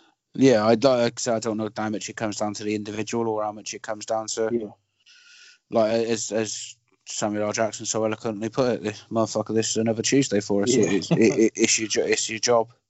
I suppose it comes down to your own reservations on things as an individual more than anything else. It's whether you think you can do it or if you can't. Yeah. So about an hour into the film, we meet Kelvin Candy. I mean, Leonardo DiCaprio's in the film going in. he's in the trailers, he's on the poster. We kind of get sold that we're going to see him. It's building up even without it being part of the film that we're waiting to see Leo. You see him from behind, you've got the Mandingo fight going on, and then Leo turns around and you've got this kind of fast zoom into him, almost like they're slinging him into the frame, like that clip of Carragher scoring the volley and then spinning around on his heels as it zooms in on him. Yeah. As our first kind of introduction to him, with a big grin on his face. And then it's like, this is just taking it up another level again. Like, you're already in the film, and then you've got him doing this character, and he's all in like he always is. And then you're really cooking, and you've got like a whole another tier to go up to for the rest of the film. That's exactly how it feels, isn't it? Like, just constant levels up. Yeah. It's like, right, if you didn't enjoy this, now try this on the size. What do you think of Leo? Because usually he's in a role where he's a likable guy. Like, I can't think of any film he's really in when the purpose is there for you to dislike him. And even as the despicable bloke he is in this, there is still a charm to him, isn't there? And the way he plays that, I guess, is because it's just a business for these people. But he does do it very well. What do you think? Was the Mandingo fight too much for you, Keenan? I'm not setting you up there because it doesn't make me squirm particularly. So no, I just think it's quite an interesting scene. It's horrible. It is horrible, but actually the way it's shot is pretty interesting. What they show, what they don't want to show. It gives rise to as much as anything else. I know you go through slavery, but where you see certain parts of slavery and certain that you don't. For I don't want to say historical accuracy, but for historical purposes and the presence of the film, it does show that essentially to the people concerned, the slaves were nothing more than a commodity. Like, how little do you have to think of someone or a group of people to not only allow them to do that to each other without getting involved, but to actively encourage it and for it to be a sport? Is all it's for. It's for. There are things that I will say for the record I think this film's fantastic as a watch, but there are things it gets wrong. And Tarantino makes a big point with this, where he kind of challenges people and he says, for all the people that say the kind of exploitation and things like this in there, he says he doesn't make light of any situation that involves a slave at all. He says, if anything, that's why he does it as unflinching as he does do it, because he wants to show like this is the stuff that was happening. There's no way to kind of beat around the bush. I'm not going to make a nice way of two slaves fighting to the death. I'm not going to make a nice way of this slave having to work away. And I know there's criticism of kind of him not having, like, I guess, plantations full of people slaving away, showing how horrible it was. But in terms of the violence, he doesn't do that in his usual way. Like, he's not blowing their heads off. He's not doing this and that. Very much. No, I suppose no. In terms of the slaves, sorry, go on. Yeah, that's his point. He says when you look at the people that the stuff happens to like that, it's never he's never making light of that happening to slaves or anything like that, and he's very clear about that. Yeah, I mean the problem is that there's no way that certain parts of this, and maybe it's the wrong word, but I hope that you sort of understand what I mean. There's no way you're not going to be accused of glorifying the situation. No, but he's just saying whether that's the same for any not doing it about nicely. slavery, mind. He's not pretending that they're having fisticuffs and then the one's getting knocked out and they're going home after. He says if he's going to be violent, then he's showing like this happened. Like he's saying this is how it is. No, I get that, and like I say, for as much as I do like this film, there are things that you get, there are things that you're not sure on, but like you say, the Mandingo scene, it is actually shot incredibly well. I think. Sorry, I keep cutting you off. I keep not meaning. I think I'm a second behind with It Comes Through. So carry on. I didn't mean to. No, you're right. No, don't want to be rude. I think the most telling part of the scene is how they show Calvin Candy as if he thinks he's being like a genuinely like doing him a favour where he gives him a beer after he's just had to kill like someone who's done nothing to him other than be put in the same situation, and he gives him a bed to sleep in for the night, a tall beer, and a woman to come up and shine him, I think is what he says in this scene. And he genuinely thinks that he's being a really generous guy for allowing him this treat after what he's just put him through. I guess that's the most telling thing, even more so than watching him gouge a man's eyes out. Well, yeah, but again, it is a case of commodities. So any act of, I don't want to say humanity, so it's the wrong word, but for the sake of this, any small act of treating someone like any part of them as a person, as opposed to this is my possession, I own it, you must do as I say. In an age where, if you want to say it was realistic, obviously I don't know from either a slave's perspective or just a historical perspective. It's not something I know a phenomenal deal about. But the probably that is probably would have been his genuine intention, would be like, look at me. He's doing it, also doing it in front of company is the other interesting point to note in that particular scene as it's done. But there's the black woman in the scene, isn't there, where he tells her to stay there, and as if like he's got some like prestige there that he's being like, no, you stay there. Kind of, he genuinely thinks he's helping all these people out. Yeah. And the exchange that they have when they first kind of discuss him buying one of the fighters, that we get the gentleman, you have my curiosity, now you have my attention. This scene, there's so much in there that you ultimately go out of the scene remembering as much as anything. You've just seen two men fight to the death, and that one line from Leo just steals the thunder of everything else that's gone on, and that's what you remember. The charm of it. And then we get the march to the plantation, and I messaged you about this at the time. Django, they show him where he's kind of playing the character, half being himself, where he's standing up against Candy's other guys. You've got the slight whistle that kind of fades in from the Rick Ross track, 100 Dead Coffins, I think it's called. 100 Black Coffins, something like that. But you've got the whistles coming in and the kind of chorus of it.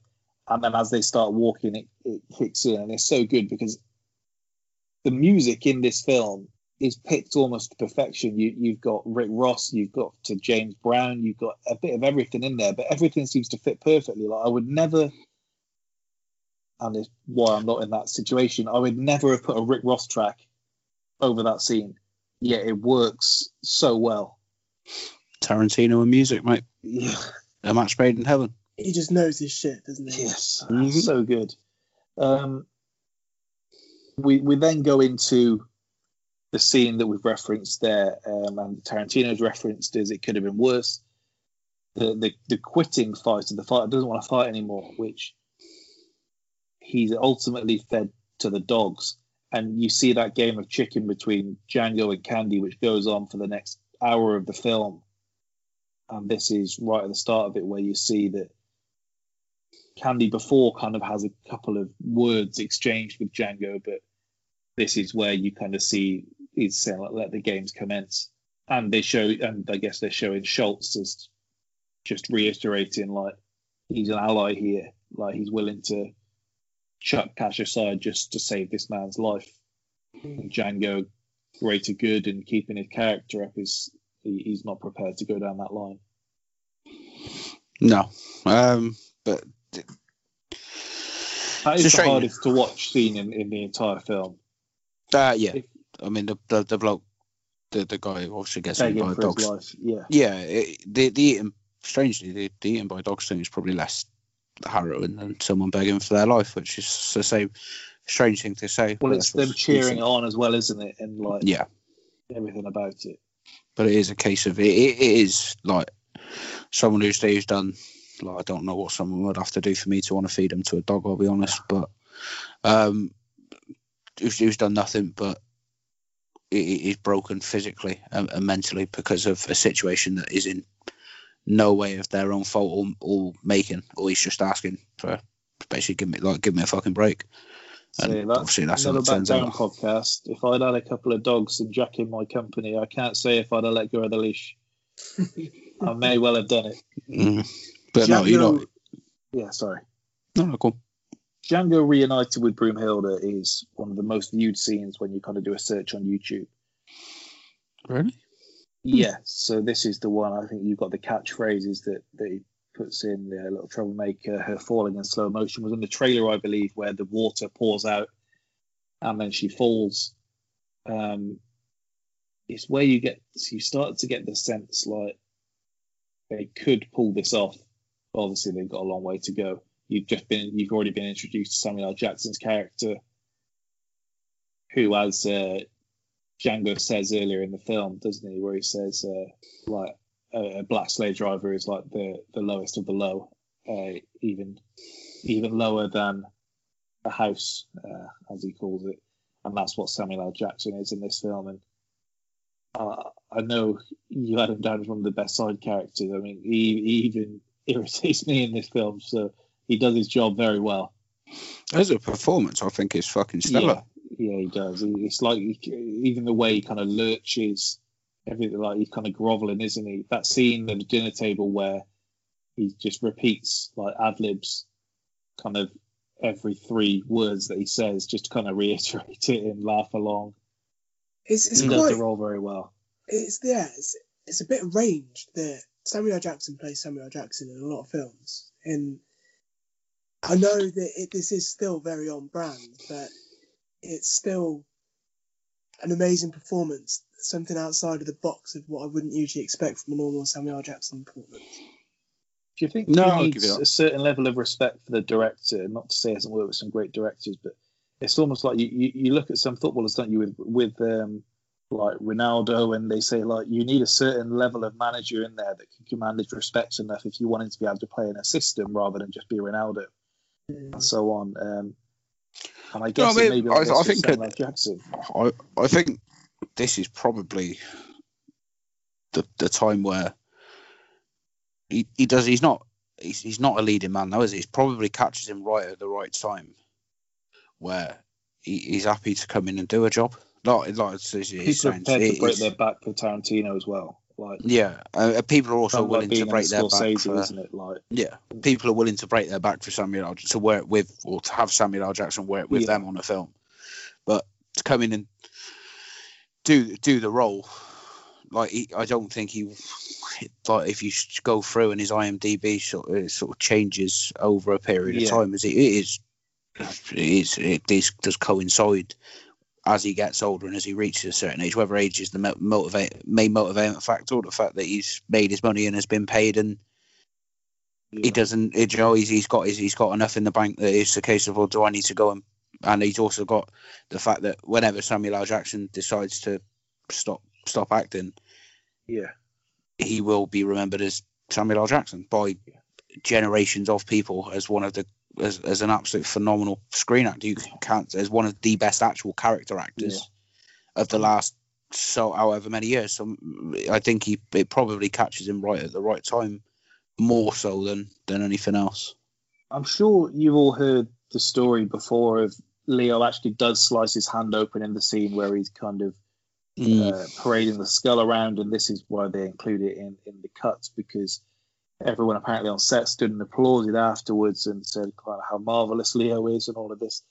But that scene is very good, isn't it? It's in there to show how ridiculous and racist Leo is by the fact that he does believe that there's these differences that he can pick in with the skull and things like that.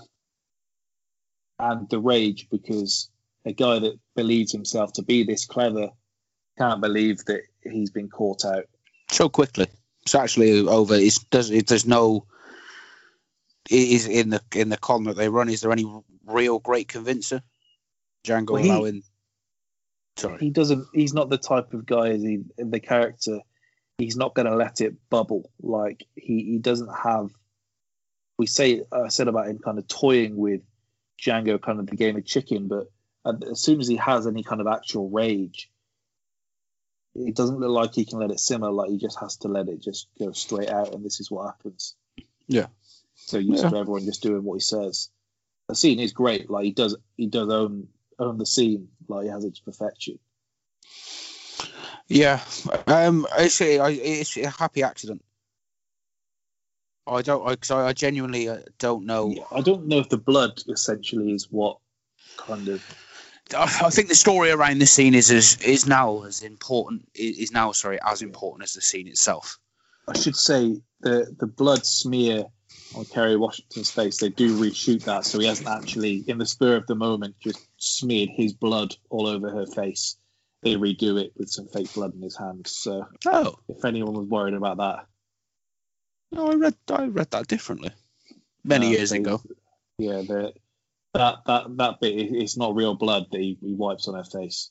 Oh, I actually remember reading, as I say, a long time ago that is exactly what it was. It was done as like a one-take thing after he cut his hand, and he went through the scene as he was supposed to. They ask her permission to see if she's all right with having the blood smeared on her face. Oh. You've just ruined that. Yeah. Yeah, unfortunately, sorry. I was just Kerry Washington. I'm sure she's but yeah, sorry. I was actually quite slightly disappointed. The story that I had heard is far more interesting. So we then go kind of. They have the exchange. He thinks he's got the best of him, and Schultz can't take losing. He can't take that this guy feels. Not even losing himself. It's ultimately he's got what he wanted, but he can't take Candy feeling like he's won.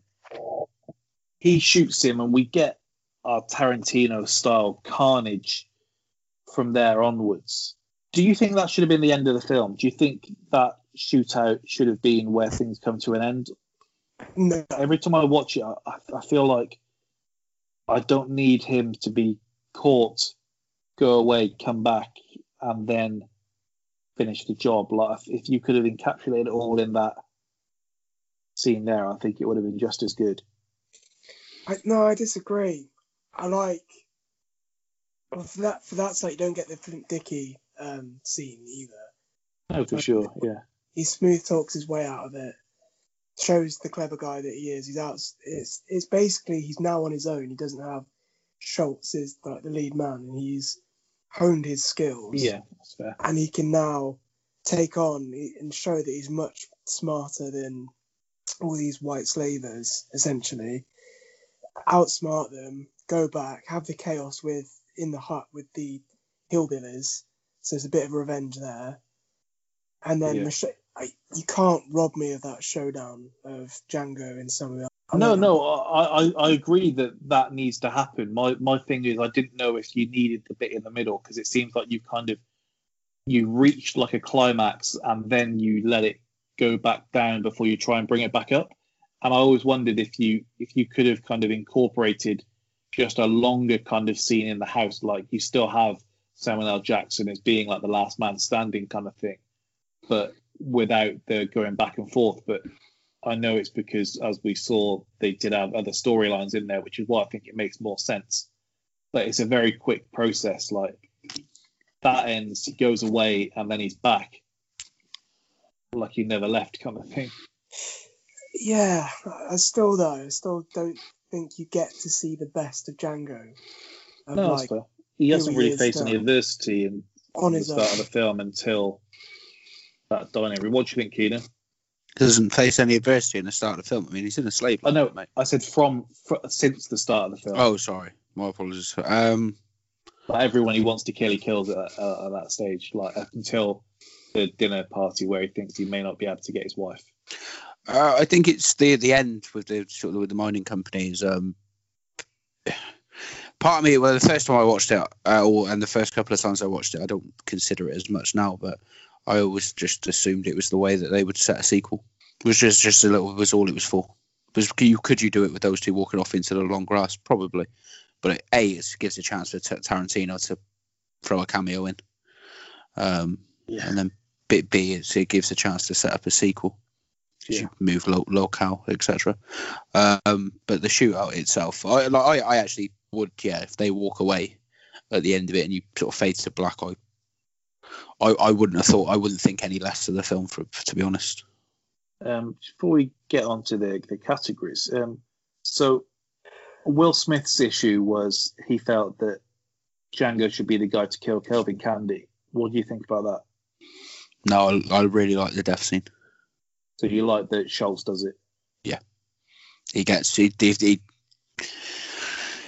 makes him it solidifies his thing as a hero. Joe, he's trying to sign it, and then it goes wrong, and is his act of defiance as an act of defiance. It's basically just a fuck you, and he knows where it's going. But if I'm going, you're coming with me. He gives him a bit of shit, sort of saying you're just a fucking awful human being. I guess he's kind of got to the end of his tether as well. He's kind of experienced all of this throughout the film, and he's just got to the point where you guys are just all cunts. He does get to outsmart him one last time as well, doesn't he? Where he mentions about the Three Musketeers and Alexander Dumas. Yeah. Something I did want to mention. So I mentioned going to see this at the cinema, and something that I'm always really passionate about is just what a year 2012 was in film. Nowadays, I'm almost happy with the cinema card, and I know it's a bit different at the moment. If I have 2 films a month that I want to see, I call that as being that's an okay month. Like, I'm happy with that. I got the 2 films.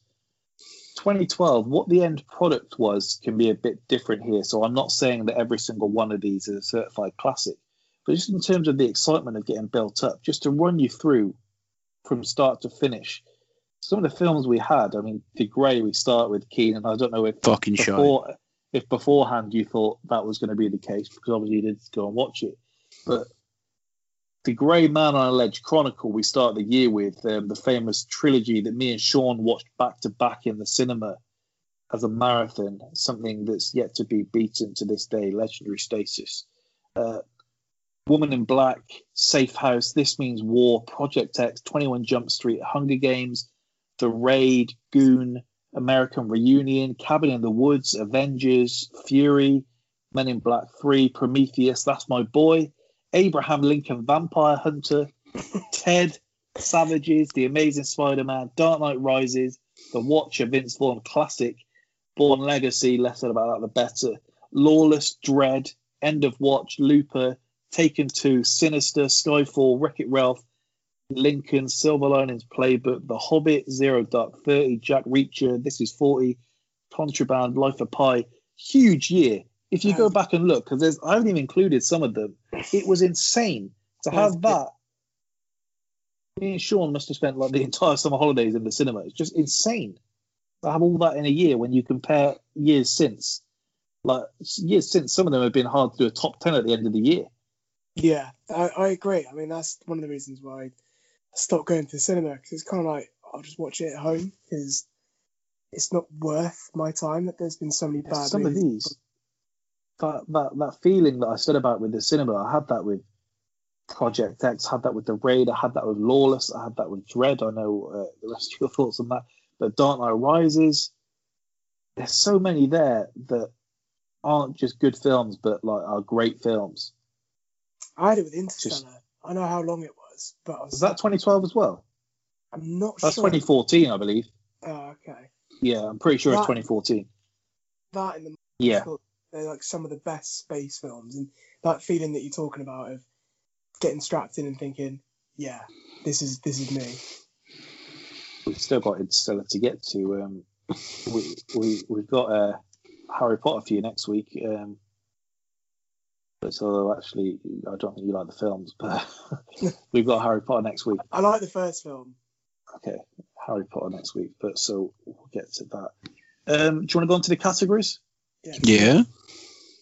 Keenan, I'll go to you first. What do you think about the rewatchability of Django? 2 hours 38 minutes long. In this particular bracket, it might be the film I've seen the most. Oh, interesting. I'm not saying it's not rewatchable. Just I wouldn't have had that. What would I think is the one you've seen the most here? I can't say that for definite, but I was having this conversation as I was finishing work today, because I would have said Skyfall. No, I've seen Django more than I've seen Skyfall. Interesting. That would have been my guess. Jack, what do you think rewatchability wise? Yeah, it's Django for me. It's quite an easy watch, isn't it? Considering the amount of blood, guts, explosions. If you like Tarantino, you'll love this film, mate. It's as simple as that. It is an easy watch, but if you like Tarantino, you'll love this film. It's literally that simple. Keenan, what's your top 3 Tarantino in order? Okay. Shoot on the podcast then. Them noises. Sorry, I don't. I can never. I don't know. All right, what's your top 3 as of today? Because I understand. Oh, in this particular moment. Yeah. Reservoir Dogs, Django, Kill Bill.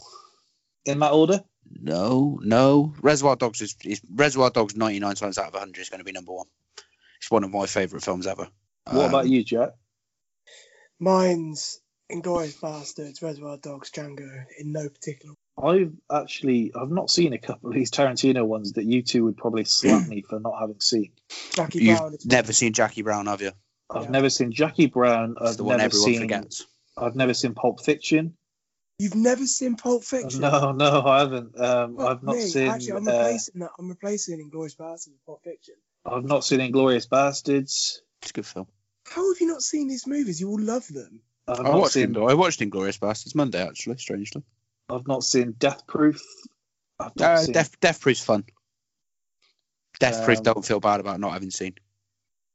The ones I've seen, I've seen Reservoir Dogs, seen Kill Bill 1 and 2, seen Sin City, I've seen Django, I've seen The Hateful Eight, I've seen Once Upon a Time in Hollywood.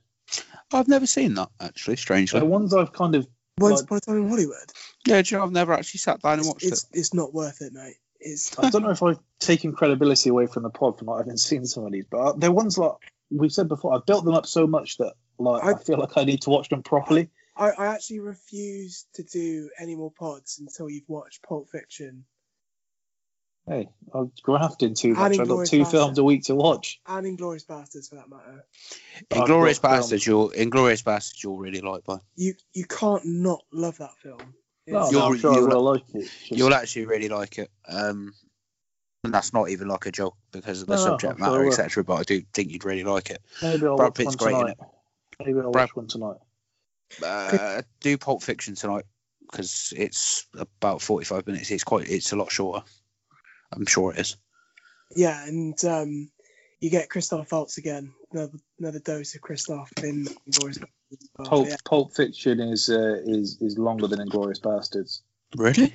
Yeah. By 1 minute. Yeah. Oh my god! I'm actually shocked. Genuinely, in my head, as I think about it, it seems 2 hours 34 to 2 hours 33. You got Samuel, Bruce Willis, and my guy Tim Roth. Tim Roth. Mine's gone blank. Fuck me. John Travolta, mate. John Travolta.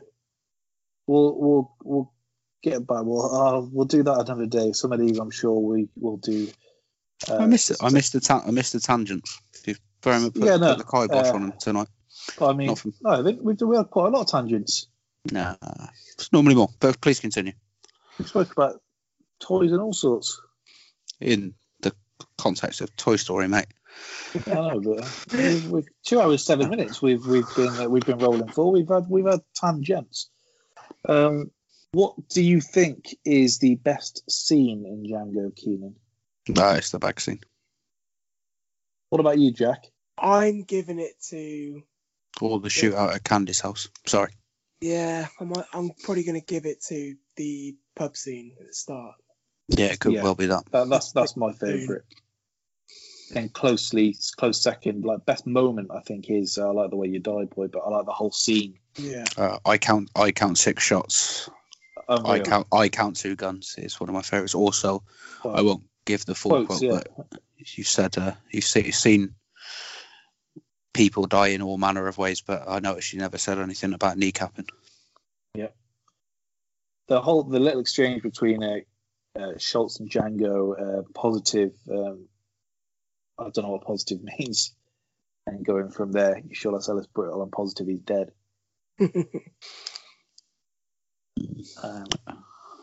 Are you brooding about me getting the best of you? I'm thinking about that poor devil you fed to the dogs today.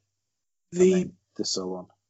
The again, can't say it, but Samuel L. Jackson, as soon as he sees Django, when he's like, "What's that on that neck?"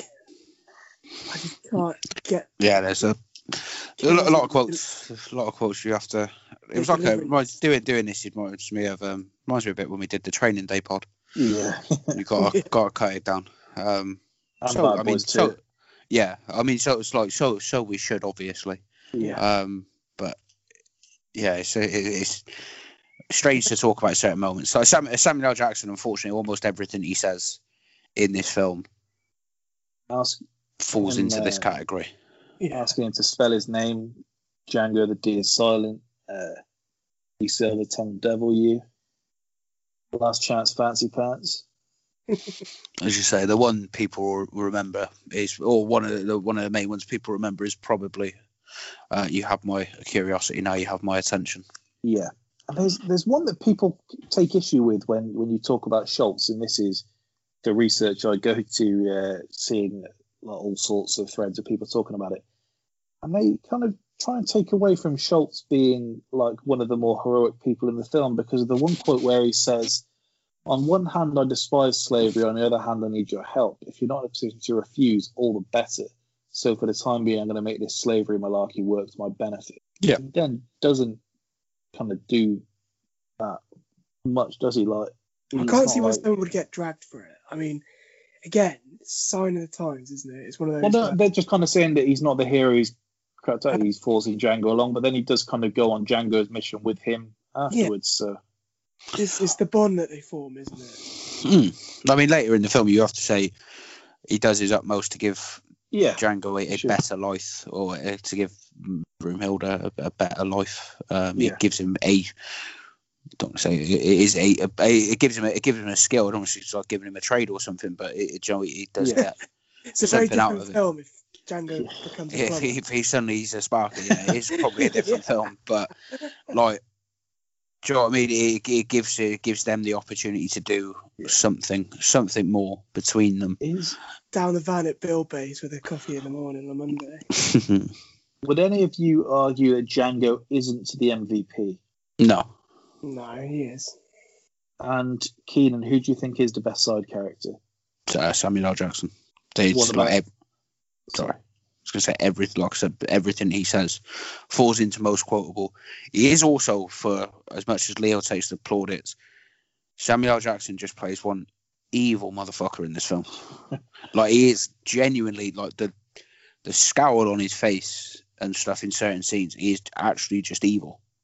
What do you think, Jack? Who's the best side character? We're not giving it Schultz, then. He's too. I think he's in too much. I don't know what your thoughts are on Candy, but no, I think Leo plays him so well. He's just such a despicable bloke that it's hard to give him an award. Do you know what I mean? Is he a side character, they're always saying, or not? Yeah, he would be for me. Oh, well, he'd be my pick then for side character. Well, let's get into the judging, because then we'll just finish with our points to consider. Keenan's just dropped off the call, so he's objecting to judging. There he is, he's back. Thought you were objecting to judging, Keenan. No, sorry. I don't know what I just did. I do have Sean's picks. He has watched both films this week, so I've got his picks. So, do you want Sean's picks first or last each time? First. Yeah. All right. Sean prefers Django. What about you, Keenan? Yes, so do I. Jack? Yeah, same. Yeah, I agree. Sean thinks Toy Story is more rewatchable. What do you say, Keenan? Django. Jack? Again, for the reasons that I'm not a kid, I'm more likely to watch Django again. I think Toy Story is more rewatchable, so tie game there. Sean thinks that the best moment / scene is in Django. What do you think, Keenan? Yes, so do I. Jack? I'm giving it to Toy Story, actually, for the airport scene. Airport scene. I actually think Toy Story as well for the scene in the toy barn. That's the scene I had the biggest smile on my face for across the two films. So split down the middle there as well. Keenan, what do you think is the best quote? Sean's is Django, sorry. Yes. So I will. Would you? I can't give you a single example, but I can give you 10 I would pick from Django as opposed to Toy Story. Jack? I'm so close to giving it to Here Comes Mr. Angry Eyes, but I am giving it to Django. Yeah, I agree. Keenan, who is your MVP? Sean's is Django. So is mine. Jack?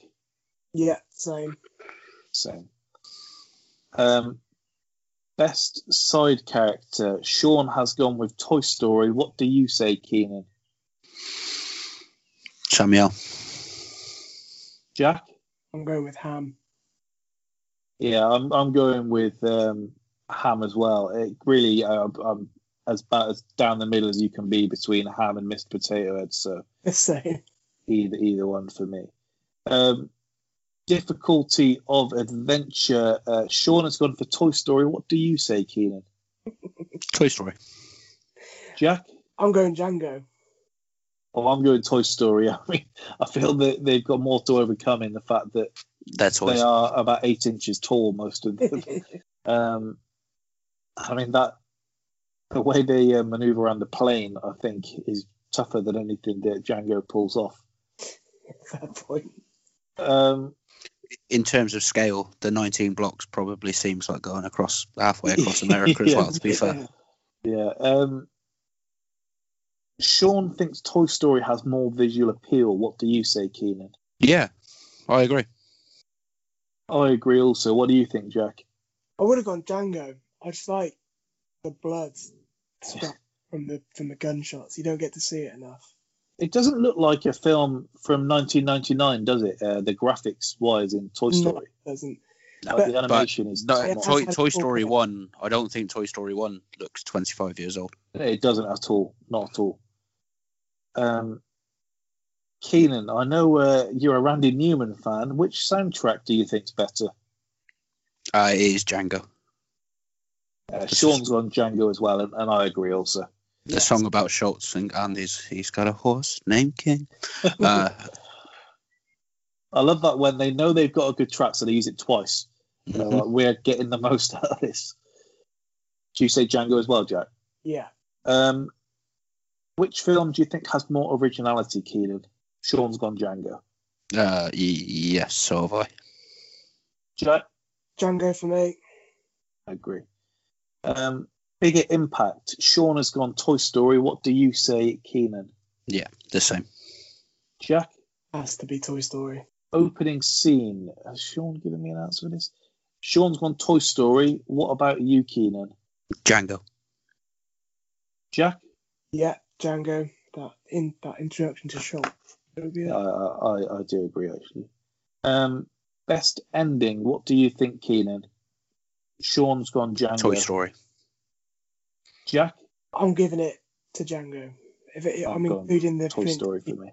The whole ensemble. Hang on. You all right? Before the other. Yeah, I've still got life in this one. Can you hear me all right? Yeah, yep. All good, mate. So, chemistry. Sean has gone for Toy Story. What about you, Jack? Schultz and Django that is brilliant chemistry. I can't see past it. Keenan, what about you? Toy Story. Yeah, I agree with Toy Story as well. Let me just total that up. I think that's a Toy Story win, isn't it? Doesn't look like it, but I think Django wins, right? Got a lot of ties. Yeah, it's a 6-5 win for Django.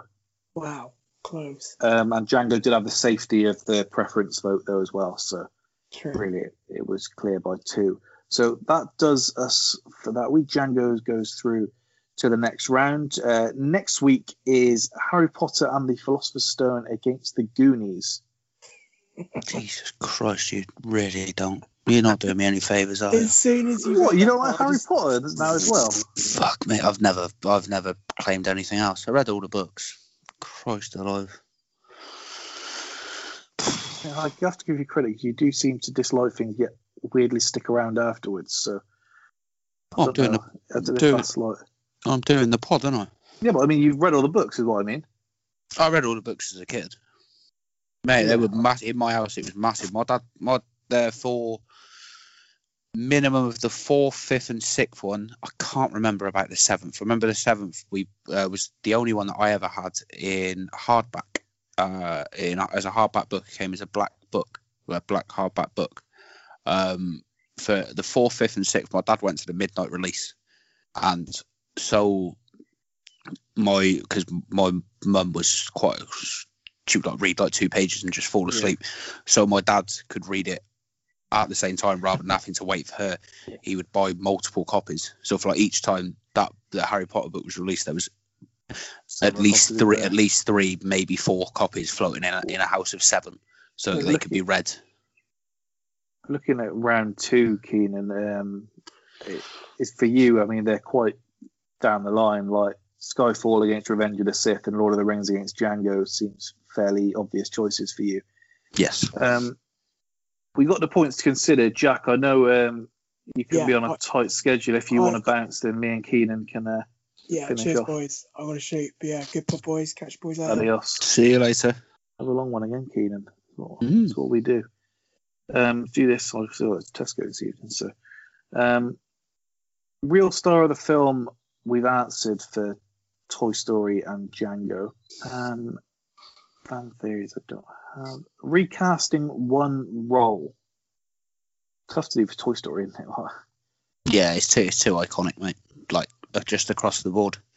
Trying to think. Actually, I'm just going to Google it because I think from the top of my head, I think I know who it is who plays Al. But I just want to make sure I'm right. Could you see Seth Rogen doing Ham? Yes, in this day and age, of course you can. It's just a snarky, just little one-liners. Or strangely, could see John Hamm doing Ham. No, I think it's too serious. That's kind of what he is. No, yeah, but it's different. Like the guy who plays it, he's basically in like every Pixar film for like 30 years. Yeah. That's the guy that does Ham in this, I believe. It's John Latzenhammer or something like that. Ratzenberger. I messaged for an interview thinking that he just did Toy Story, and then I clicked and was like, okay, he's actually done like everything. Yeah, he's in almost every Pixar film. No, yeah, quite literally every one he's been in. Yeah. What a gig. He was in Gandhi. Pardon? He was in Gandhi. Very randomly, sorry. Recasting in Django, what would you do there? I'm quite interested to see how Joseph Gordon-Levitt was going to be put in as a slaver. I found that so like frazzling because Leo is like babyface, but he's got a certain edge to him. Yeah, he's done The Departed. He's done The Departed by this point and stuff, so you know he's got it, and he's done a couple of other things as well. But Gordon-Levitt is he's like he's like Michael Cera levels of like, I'm not casting you as this awful horrible person. Yeah, as anything but a nice guy. I mean, like the closest he gets to it is actually strangely Don John, where he's a porn addict. Yeah, and he is just a weird guy. I saw that at cinema with Townsend. Did not know what we were letting ourselves in for. Weird thing. Like that opening montage comes in and was like, interested. Yeah, rough. If the cast swapped, which film works best? Well, given us, as I'm looking at the cast, same thought. I'm looking at the cast of Toy Story 2, and I've got to be honest, I'm not sure who plays Django, mate. Yeah, that's my thoughts. So, if I'm honest, Django doing Toy Story is you play. Yeah. Who would Jamie Foxx do there? Because I mean, he's one of the biggest names there, but I'd love him with Mr. Potato Head. Jamie Foxx or Rex. No, is there anyone? I don't know. I mean, Jamie Foxx would be buzz for me. Okay. Christoph Waltz having a bit of a lilt or whatever you want to call it, and his voice would be Woody, but as more of a maybe. Yeah. But I think I'm basing that on the Tim Allen having quite, like a deep, fairly gruff voice, and Jamie Foxx having not the same voice, but compared to Christoph Waltz, who thought might be the accent, is almost lyrical when he talks. Maybe that's where I get it from. So that's his last questions, because I'm a bit strapped here as well.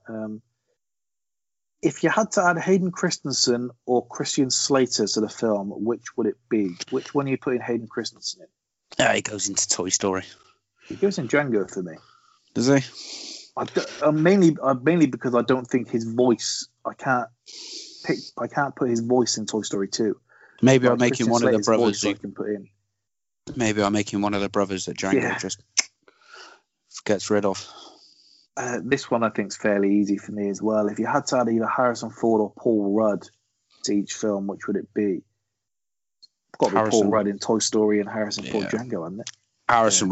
Harrison Ford, just goes in as a slave owner or something. Paul Rudd that would be a great Woody. Yeah, nice. Which low-key piece of memorabilia would you take from the movie? Django's sunglasses. Are you taking a Stinky Pete? No, give me Bullseye or you mean them Rock'em Sock'em Robots? No, I'm pretty sure you can actually go out and buy them. Yeah. I don't know if they're like a collector's piece now or something, or if I actually don't know. No, they're pretty easy to get. And Django. I want Django's his outfit from. He's kind of blue, kind of looks like a one piece with the white cravat. I want the sunglasses. I'd look dashing in that. Get me a sunglasses, or I mean, you'd never get away with these days, but I like the cigarette holders, the long ones. Quite dignified. Finally, if you had to make a spin-off TV series in the world of one of the films, which would it be? They have made spin-off TV series of Toy Story about Buzz Lightyear, etc. I actually would love to see Jamie Foxx in. I don't know how well it would work, and I don't think it would be particularly workable. But if you offered me like a 6-part Netflix series of Django the Bounty Hunter, I would definitely watch it. I agree with the side there. I'd love a podcast with Mr. Potato Head and Ham, just talking about life. It reminds me of.